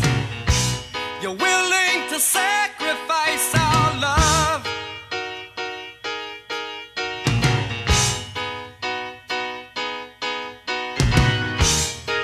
You never take advice. Someday you'll pay the price. I know. I've seen it before. It happens all the time. You're closing the door. You leave the world behind. You're digging for gold. You're throwing away a fortune and feelings. But someday you'll pay. We're back. Hello. Hi. So now we're going to talk about another movie that involves something metaphoric with wings. This one would be your pick. 2007. I have been having trouble speaking lately. No, that's how you say it. I might be having an early stroke that's just taken a really long time to happen, to kick in. Because I suddenly can't say words. This is a very easy word to say. Angel. Thank you. 2007. 2007. Directed by... I feel like you've been practicing this. I want to hear I haven't. I don't know how to say his last name. Facebook thread about it.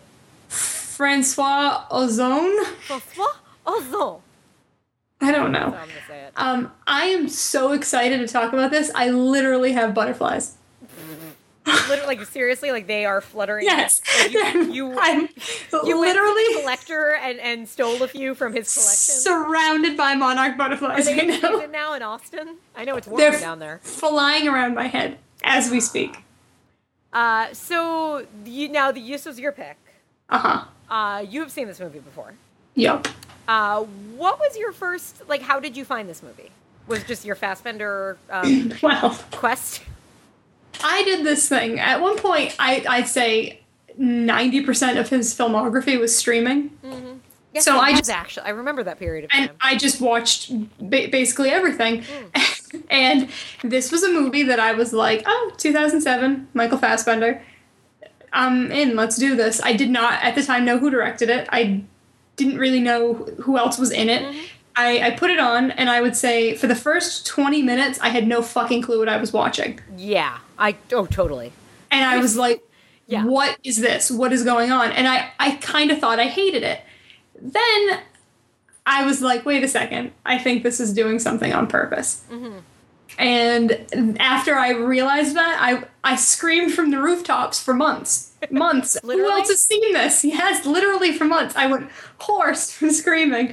And no one else had seen it. And no one wanted to talk about it. And all I wanted to do was fucking talk about this movie because I was so floored by it. You're a lonely woman, aren't you? I am. I think Christina had seen it. Okay. And she liked it. But I guess I could never rile her up enough to, like, have a long No, conversation. let's sit down for 2 hours and talk about this movie. Yes. So then I picked it. It was on my original. Oh, I know. This is the one that list. you had brought up before, and I knew you wanted to talk about it. So it was the right time. Woo. Let me sum up the plot quickly. Angel is a young woman, probably like, in her late teens, about to finish high school or so.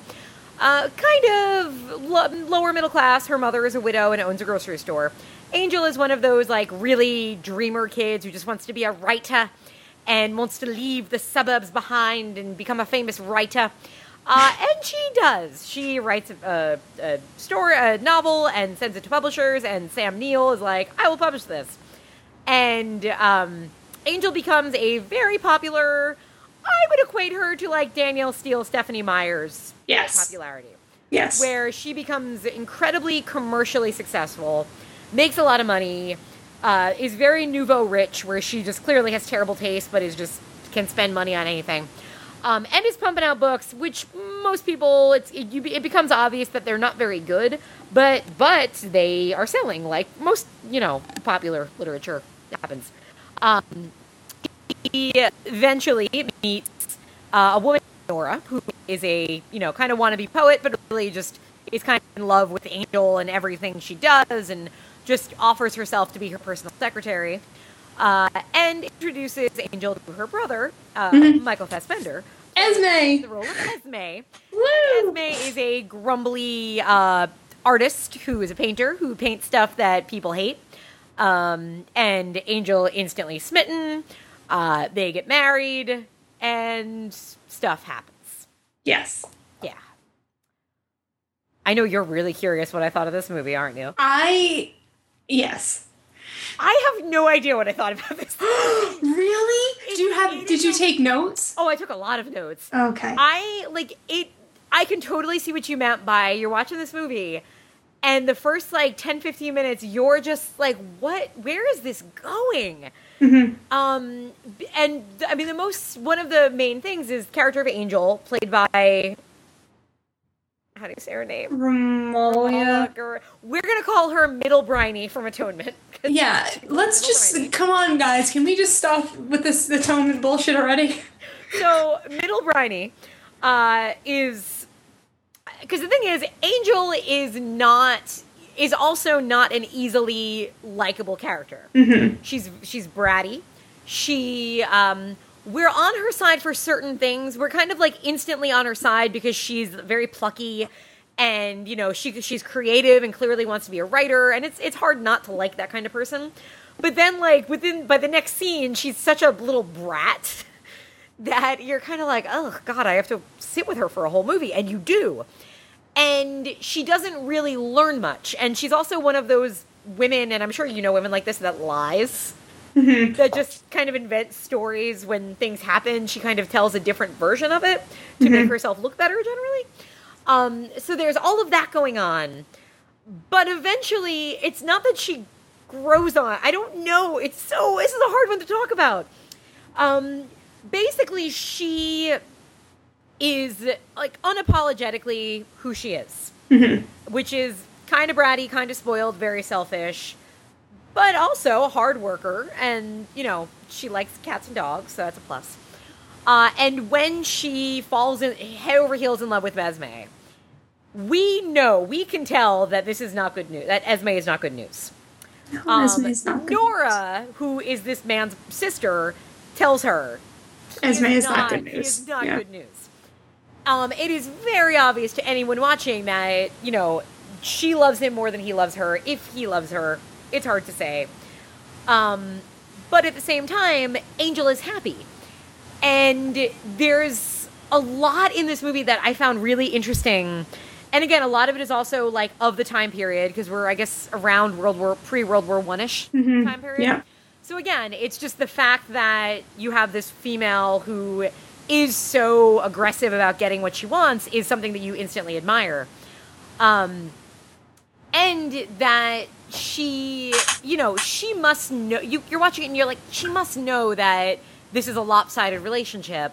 But in a way, it doesn't matter. She is happy being in love with this man, whether or not he's in love with her. Then there are things that come up. Like, she basically, at one point, asks Nora, you know, do you think I've lived the wrong life? Which, because there are so many times when she could make a different decision that would obviously change the course of her life. We get to World War I, where, you know, the country is at war. It's devastating. People are dying. Everybody in the country is patriotic and is trying to help the war effort.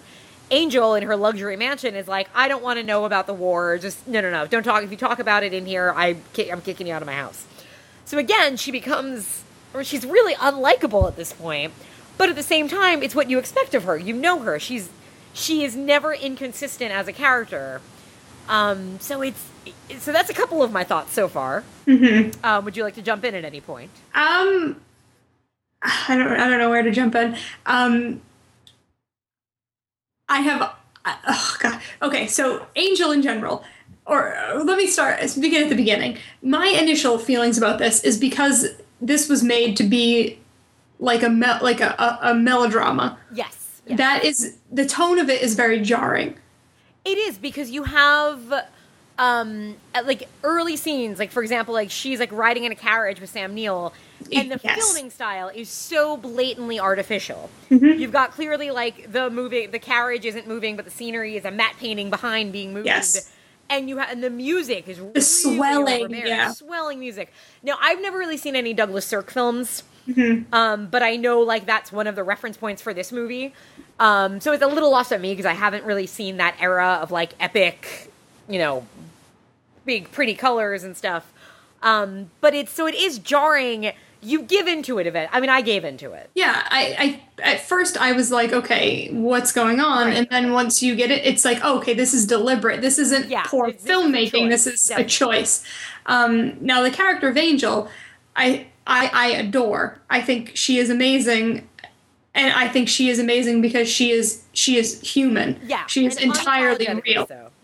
And I think that even when she is at her most ridiculous, all the characters around her keep it grounded. Right. And there's also that sense of celebrity, which, you know, when you read about, you know, these Kim Kardashians and these Paris Hiltons, when you read about, like, the lifestyles they must lead, you just kind of think that's insane, but you're like, oh, but it's because they're surrounded by enablers who are brushing their teeth for them and who are signing their autographs for them. So this is like a very early version of that, where you have Nora, who, is there to help her, but is also so kind of blinded by devotion to this woman whom she is in love with that, she also can't make the right decisions for her. She's a fascinating character. Mm-hmm. And Middle Briny is great. Yes. She's amazing in this movie. She definitely, like you kind of said about, she's always her. Like, you always believe it because that's always the way the character would react. Right. Like, it's always very true. Mm-hmm. And that's why I found her so incredibly likable, because this Charlotte Rampling's character is Sam Neill's wife, and she immediately, like, she kind of is like us. Yeah, she's like the viewer. Surrogate, completely. She does not like her, and because she is rude and she is drinking wine like a maniac at their house, and she seems completely undeserving of this amazing opportunity to just get her book published without having to change a word of it. Right. And you can tell that Charlotte Rampling does not like her at all. Yeah. But then when shit starts to go down and her popularity is waning and things are going wrong in her personal life, she feels bad for her, much like we do. Like, oh, well, we don't want to see, maybe she was undeserving of this, but we don't want to see anything bad happen to her. And she also, and Sam Neill even says, like, I didn't think you liked her work or her. And she's like, I don't think she's a good writer. And I still don't really like her, but I've come to admire her. Yeah. And, it's the same way. It's a little on the nose, but it, does kind of sum up where you are with this character, which is, this is a woman who has the chance to help a lot of people in World War I and chooses not to because she's sad about something. But, she's Angel. Like, that's who she is. Mm-hmm.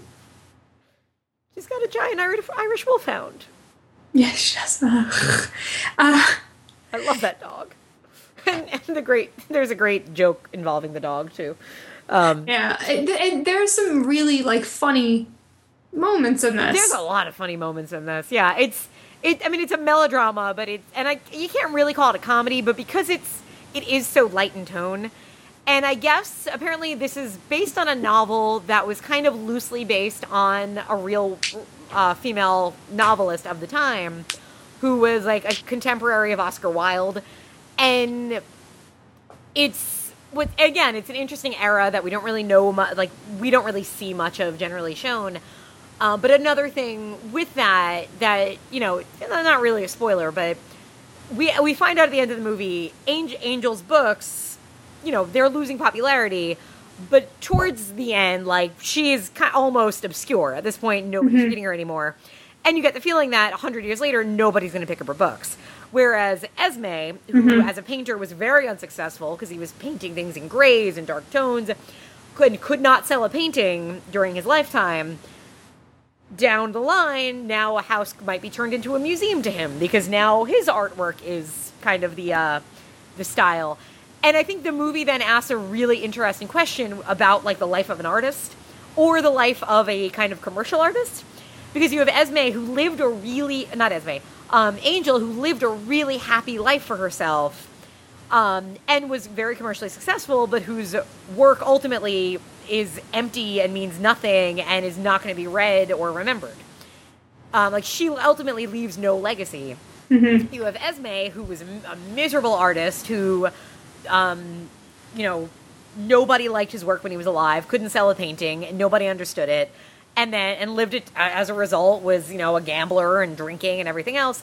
And then in death and sometime later, his stuff is considered revolutionary and before his time and everything else.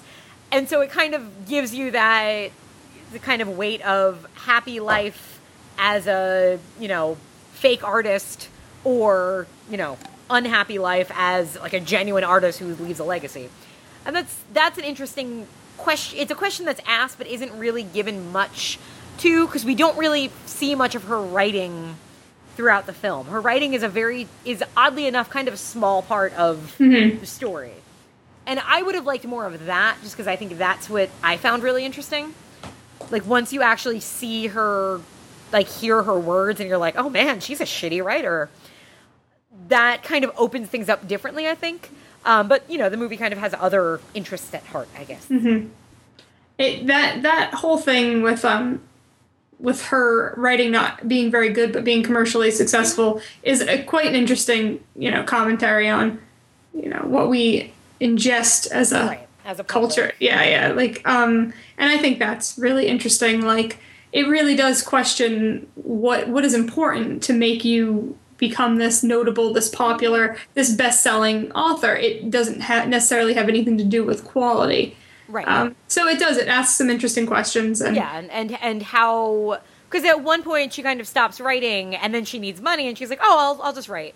Yeah, I'll just write something happy. I'll give them what they want. Yeah, and it's so easy for her, which is kind of what you imagine, like, if you've ever read, like, fluffy pop fiction. And I'm trying to think, because I haven't read Twilight or any of those, but, like, I was a huge V.C. Andrews fan back in the day. Mm-hmm. And went through, like, her first, and then it was a ghostwriter. Like, every one of those books was ultimately the same story. Like, every series, you just have to substitute girl is a dancer with girl plays the violin. And girl falls in love with her half-brother to girl falls in love with her half-cousin. Like, they are kind of all, girl is raped by her uncle versus girl is raped by her uncle's neighbor. Like these are what the books are.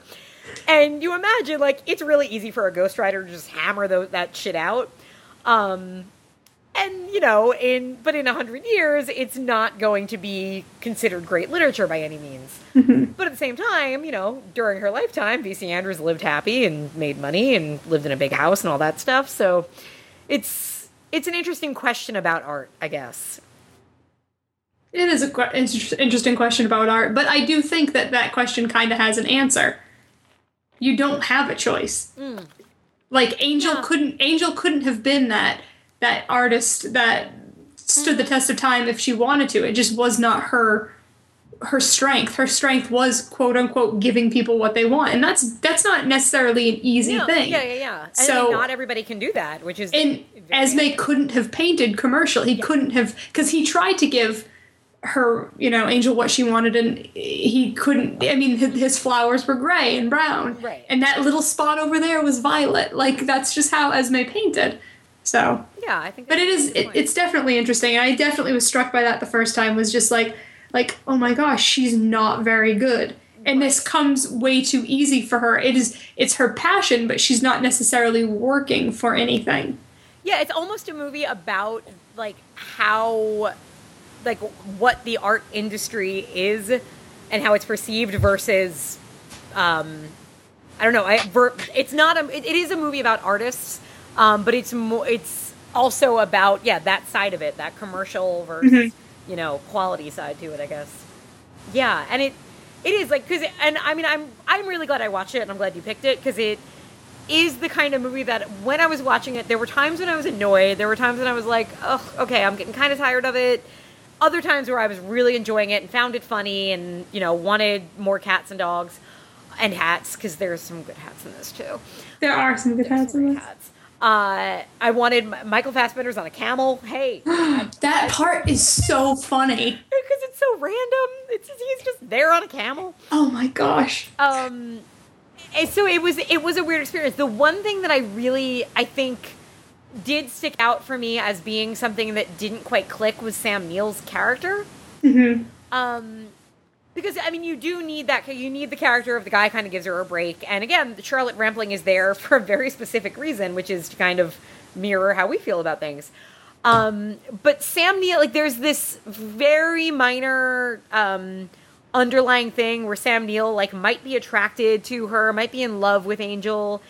And it, like, kind of comes out here and there, but I don't know what it did for the story. I think that is the reason why he published the book without her changing anything.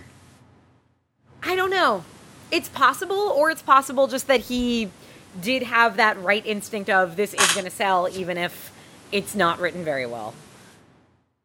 I don't know. You think he was in love with her from the start? Or attracted to her from the start? I think, yeah. And the only reason I say that is because when she first comes into the office, he is surprised at how she looks. So, like, oh, we thought you were going to be a man or old. So it's obviously something that was of note enough for him to mention. Mm-hmm. So that's the only reason why I say that. I think she was able to get away with what she got away with because of his fondness for her. Sure. Yeah, I could see that. It just, I feel like she was very manipulative, but I don't feel like she was intentionally manipulative all the time. I think it depended. I think she knew what she was doing sometimes. Like, there were points with Nora where I think she knew. Oh, I feel like she understood immediately that Nora is in love with her, Nora worships her, and Nora will do whatever she wants her to do, and she knew how to get that from her. And again, not necessarily in a malicious way. Mm-hmm. Because, I mean... Well, sometimes I think in a malicious way. Sometimes. But there's also, like, you know, when Angel asked the question, like, have I lived the wrong life? You want to ask that for Nora, because what has Nora's life been? Has been being an assistant to this woman, to, you know, this unrequited love, essentially. It's... Yeah, like, that's an interesting... And, I mean, the movie could have basically been done as seen through Nora's eyes. Mm-hmm. You know, it could have been Nora's story, and it's not. It is Angel's story. But Nora's an interesting character. I don't know that I fully get her cycle, I guess, in a way. Mm-hmm. Again, like, there's something missing in a way for me about her thread. Because, yeah, like, we know, like, the whole movie, like, it's clear to us that she is in love with Angel, but it's never really... not acted upon. It doesn't have any consequences that we see, I guess. Mm-hmm. Like, there's no confrontation, which makes sense in a way, because there was never any need for there to be a confrontation. But, yeah, at the same time, like, I'm left, like, with this dangling thread of a character that doesn't get the resolution that, you know, the other two major characters do, I guess. Mm-hmm. That's true. Yeah. My favorite part that I do have to mention is, again, I watched this one also while traveling, so I had the subtitles on. And during, you know, when the movie gets dark, let's just say, the subtitle read, you know, has a little music note, as in music, and it said, music becomes sinister. And then, as the music kept going, it said, music darkens further. Which I found really funny. And they had to let you know that it got real. It got even realer than it was. It's real right now, yep. That's right. Yeah, I guess... Yeah, that's most of... and, I mean, not just cats in this movie, but there is a cat who... The kitten? The kitten? Oh, the kitten. We might have to... oh, I'm sorry, I just got distracted, because Starship Troopers had the, it's the sex scene with Casper Van Dien and, Dina Meyer. Yes. And it's on BBC TV, so they have to edit the boobs. But, like, they've done it really carefully, like, because you can cut it well enough. But then, like, the scene where Michael Ironside comes in on them, for some reason, they did it in slow motion, which I don't think the movie does. Anyway, distracted. No, okay, the kitten? Yes. That could have been a very, what's the word I'm looking for? Malevolent kitten? Why? Well, what happens after... The kitten didn't do anything. Oh, didn't it, though, Christine? No. Think of what transpires after that adorable little silky kitten makes his appearance. Yeah, Silky Boy. What the fuck is that? Silky Boy? And what was the dog's name again? Sultan. Sultan? You're not Sultan! No, but I'm just saying. Kitten appears. It's all cute. right. We all say, oh, and then shit happens. It's true. Just saying. I am just saying.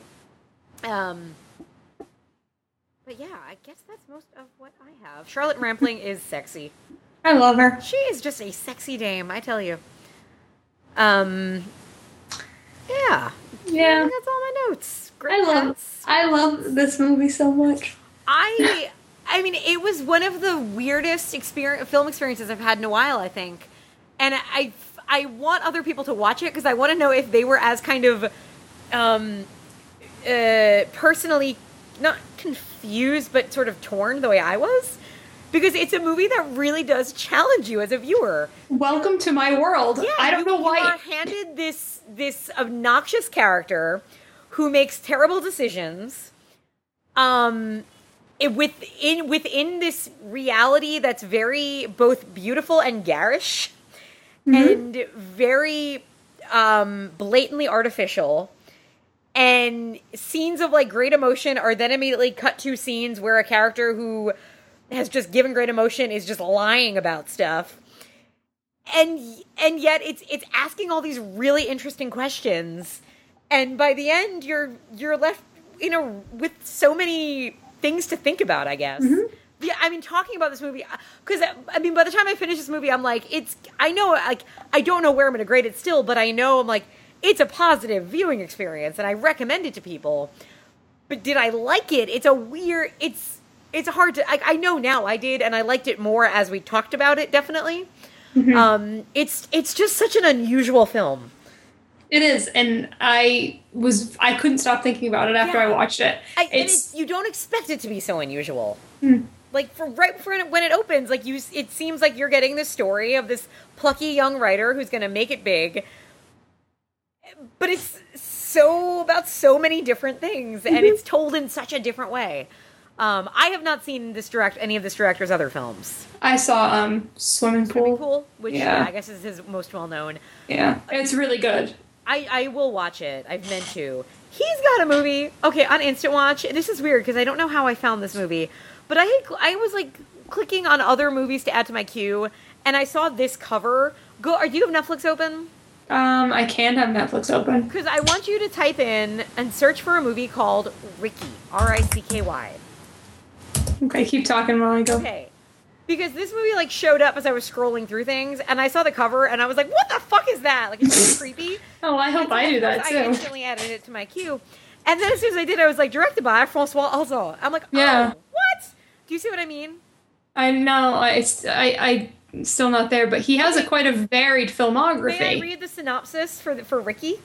Yeah, go for it. My computer's, like, slow as molasses in January. All right, well, I will, if you don't get to the image, I will describe it. But first, let me read the synopsis. Katie and Paco are astonished when their seemingly normal newborn son, Ricky, develops a functional pair of wings and begins to run about the house. Oh my God. Fantastical family drama from French director Francois Ozon. I want to marry that synopsis. Ricky's amazing skills. They also begin to appreciate the magic that goes into creating and sustaining a content family. Fuck. And the poster, it's just a close-up of a baby. Oh, wait. I'm almost there. I'm almost there. And it's weird. They credit, there's only one name playing the baby. Mm-hmm. And usually a movie with a baby, it's always going to be twins. So this baby's got to be, like, seriously have good endurance. Oh, right. That baby? Like a big baby face? The big baby face. Yeah, he's going to be... I said this movie, and I'm like, oh, it must be about a talking baby. No, it's about a flying baby with wings, apparently. Oh, I'm into it. We should have covered that movie. The wings of the baby. I'm into this. All right. I don't know. I'm intrigued and kind of creeped out by the premise. I think it's awesome.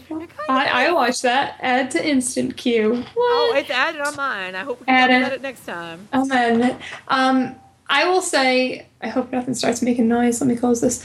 I will say that this is top 5.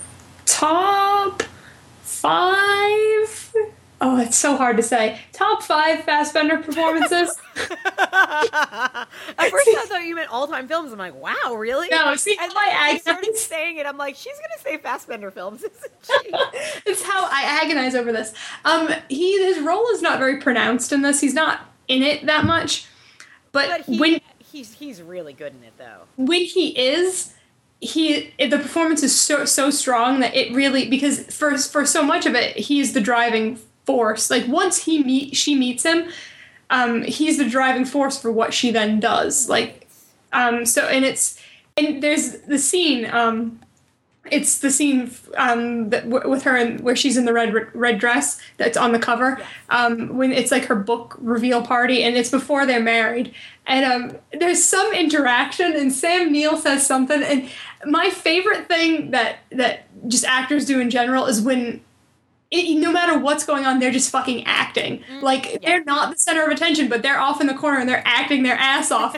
And Fassbender does that so well. And he, like, makes a face, and there's this fucking laugh at something Sam Neill says. And it's just like, it's so amazing, because that's how that character would react. He would, like, guffaw and scoff at all this ridiculous bullshit. And it just works so well.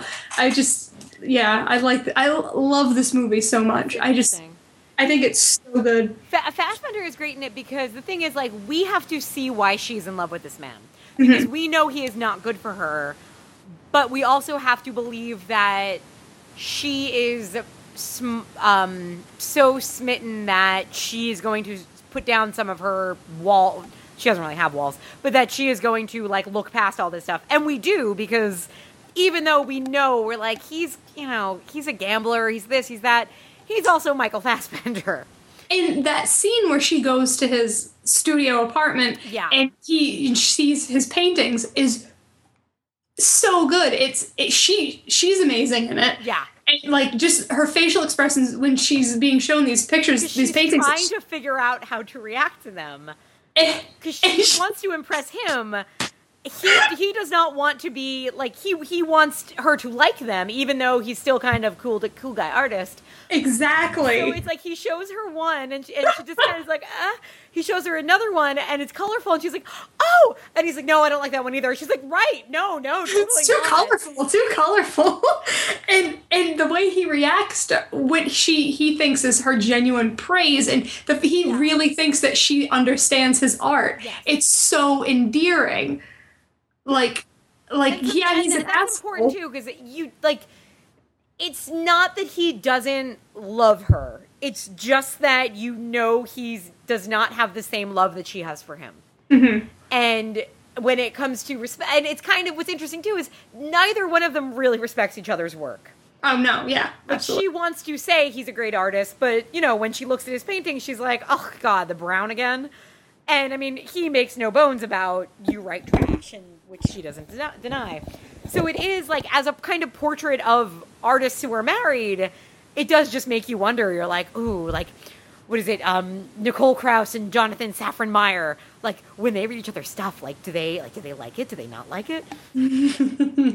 It's definitely, that scene is definitely a nice little snapshot of, because it's just funny, and the characters at that point, nobody's particularly damaged or like ruined, and it's just a nice little, I'm a big fan, and I'm glad you did not hate this. No, I liked it. I did like it.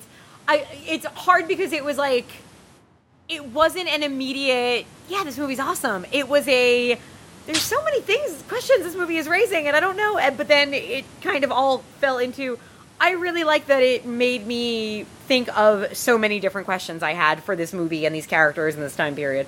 Mm-hmm. Yeah, and it's definitely, I mean, it is a feat of filmmaking, and again, the performances are great. Middle Briney is fantastic in this movie. So amazing. She's so good in it. So I guess we have to rate it? Yeah. Do you want me to go first? I went first last time. Okay.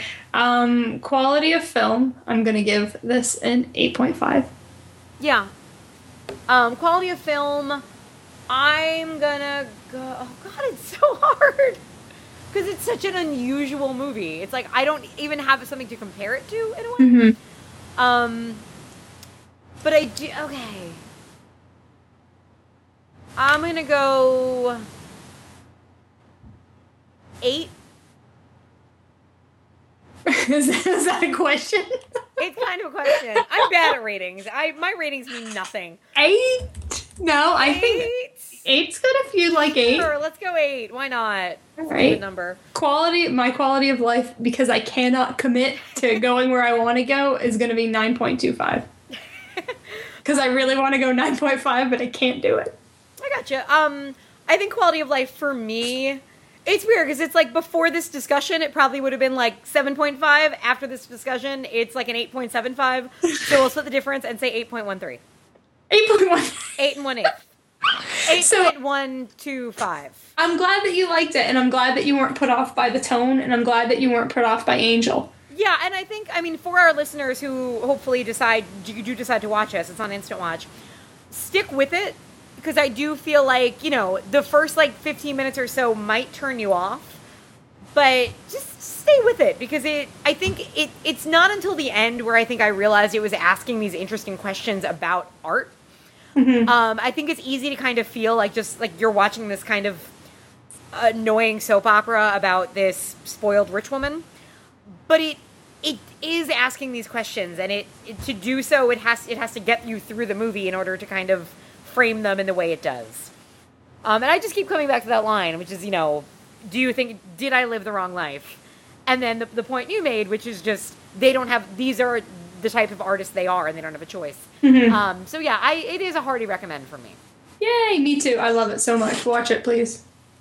All right, so now, why don't we do our Netflix instant picks before we announce what's happening? Okay. So, Go ahead. Okay, I went very simply. It's Easter this weekend. I don't care. I don't really. Yeah, me neither. My mom gets me Cadbury eggs, so that's always exciting. Yeah. Until I eat them and then remember I don't really like them anymore. They're too sweet and it's milk chocolate, not dark chocolate, but never.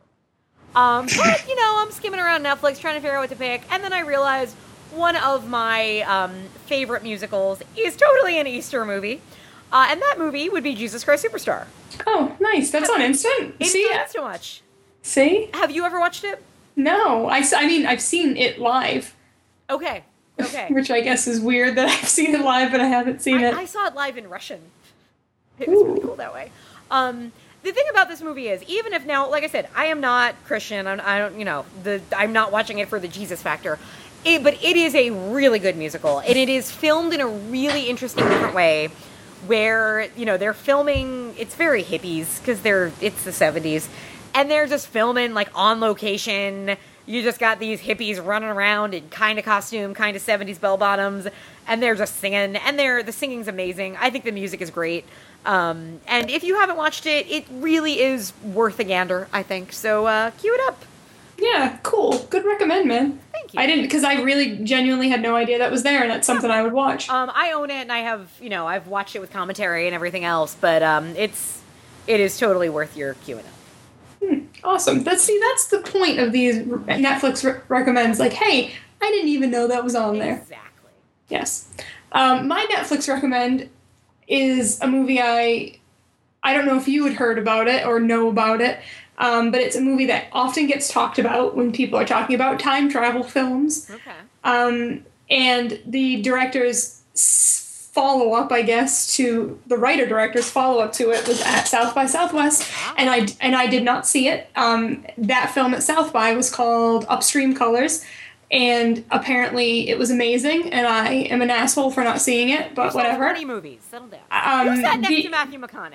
The film that I did stream, though, is a film called Primer. I don't know if you're familiar with Primer. I have had Primer on my instant queue forever, and I have heard it spoken of. So, yes, after a whole week of everybody screaming about how good this film is, Upstream Colors, I was like, I'm just going to go home and fucking watch Primer because I know it's on instant, and I watched it in... Wow. How high concept can you get without, one, being completely confusing, and two, with no budget? Holy crap. Because that's what I had heard. I remember a lot of people talking about this, but I also remember people being like, but I don't know what the fuck happened in it. And I was always like, I don't know if I can watch a smart movie.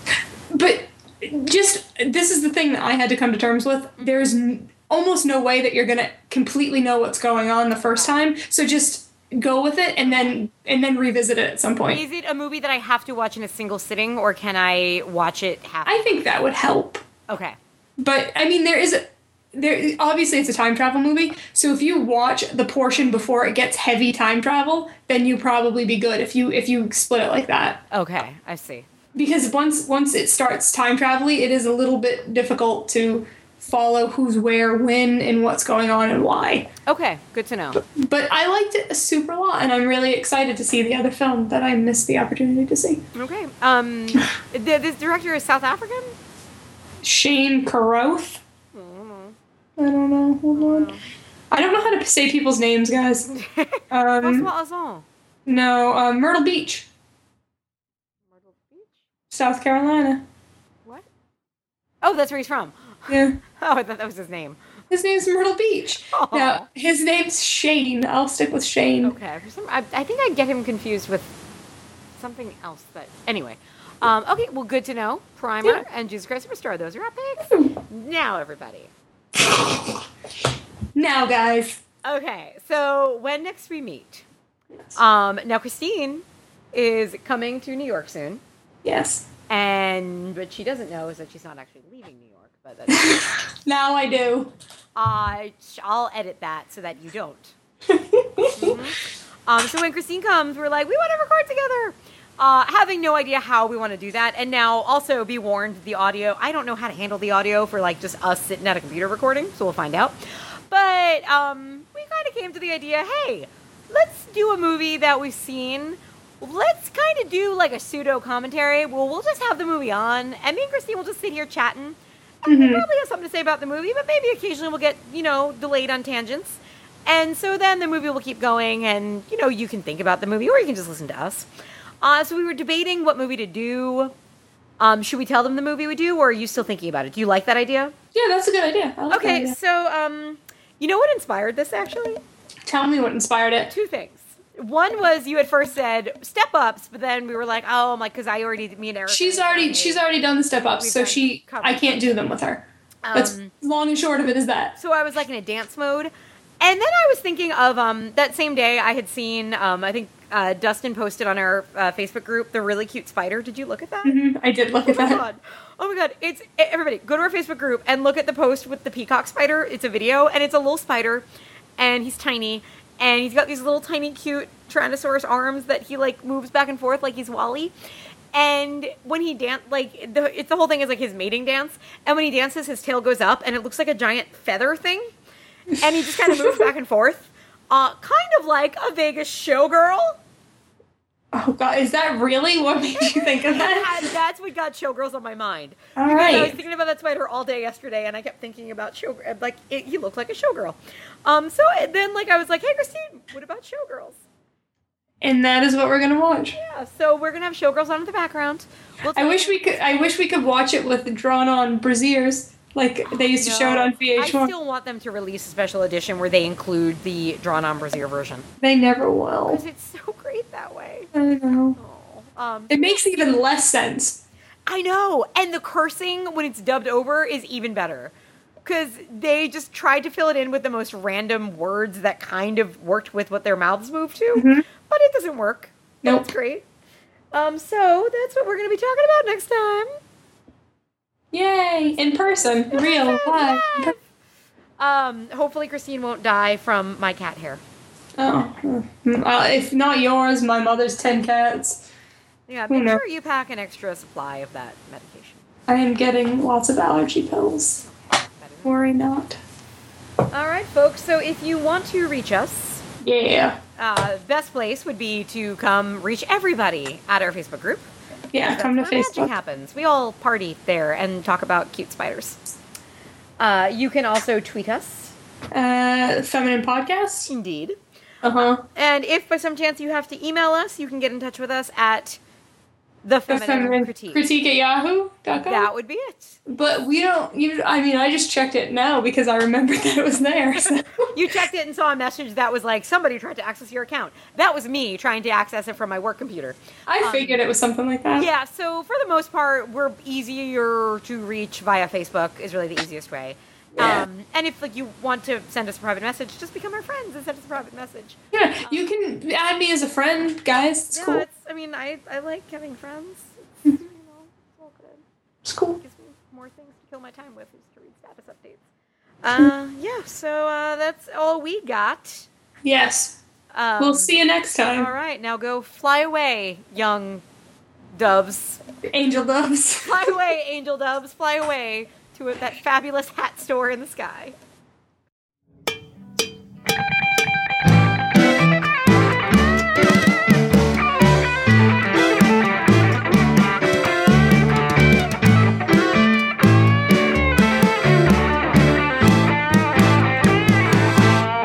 When the truth is found to be lies and all the joy within you dies. Don't you want somebody to love? Don't you need somebody to love? Wouldn't you love somebody to love? You better find somebody to love.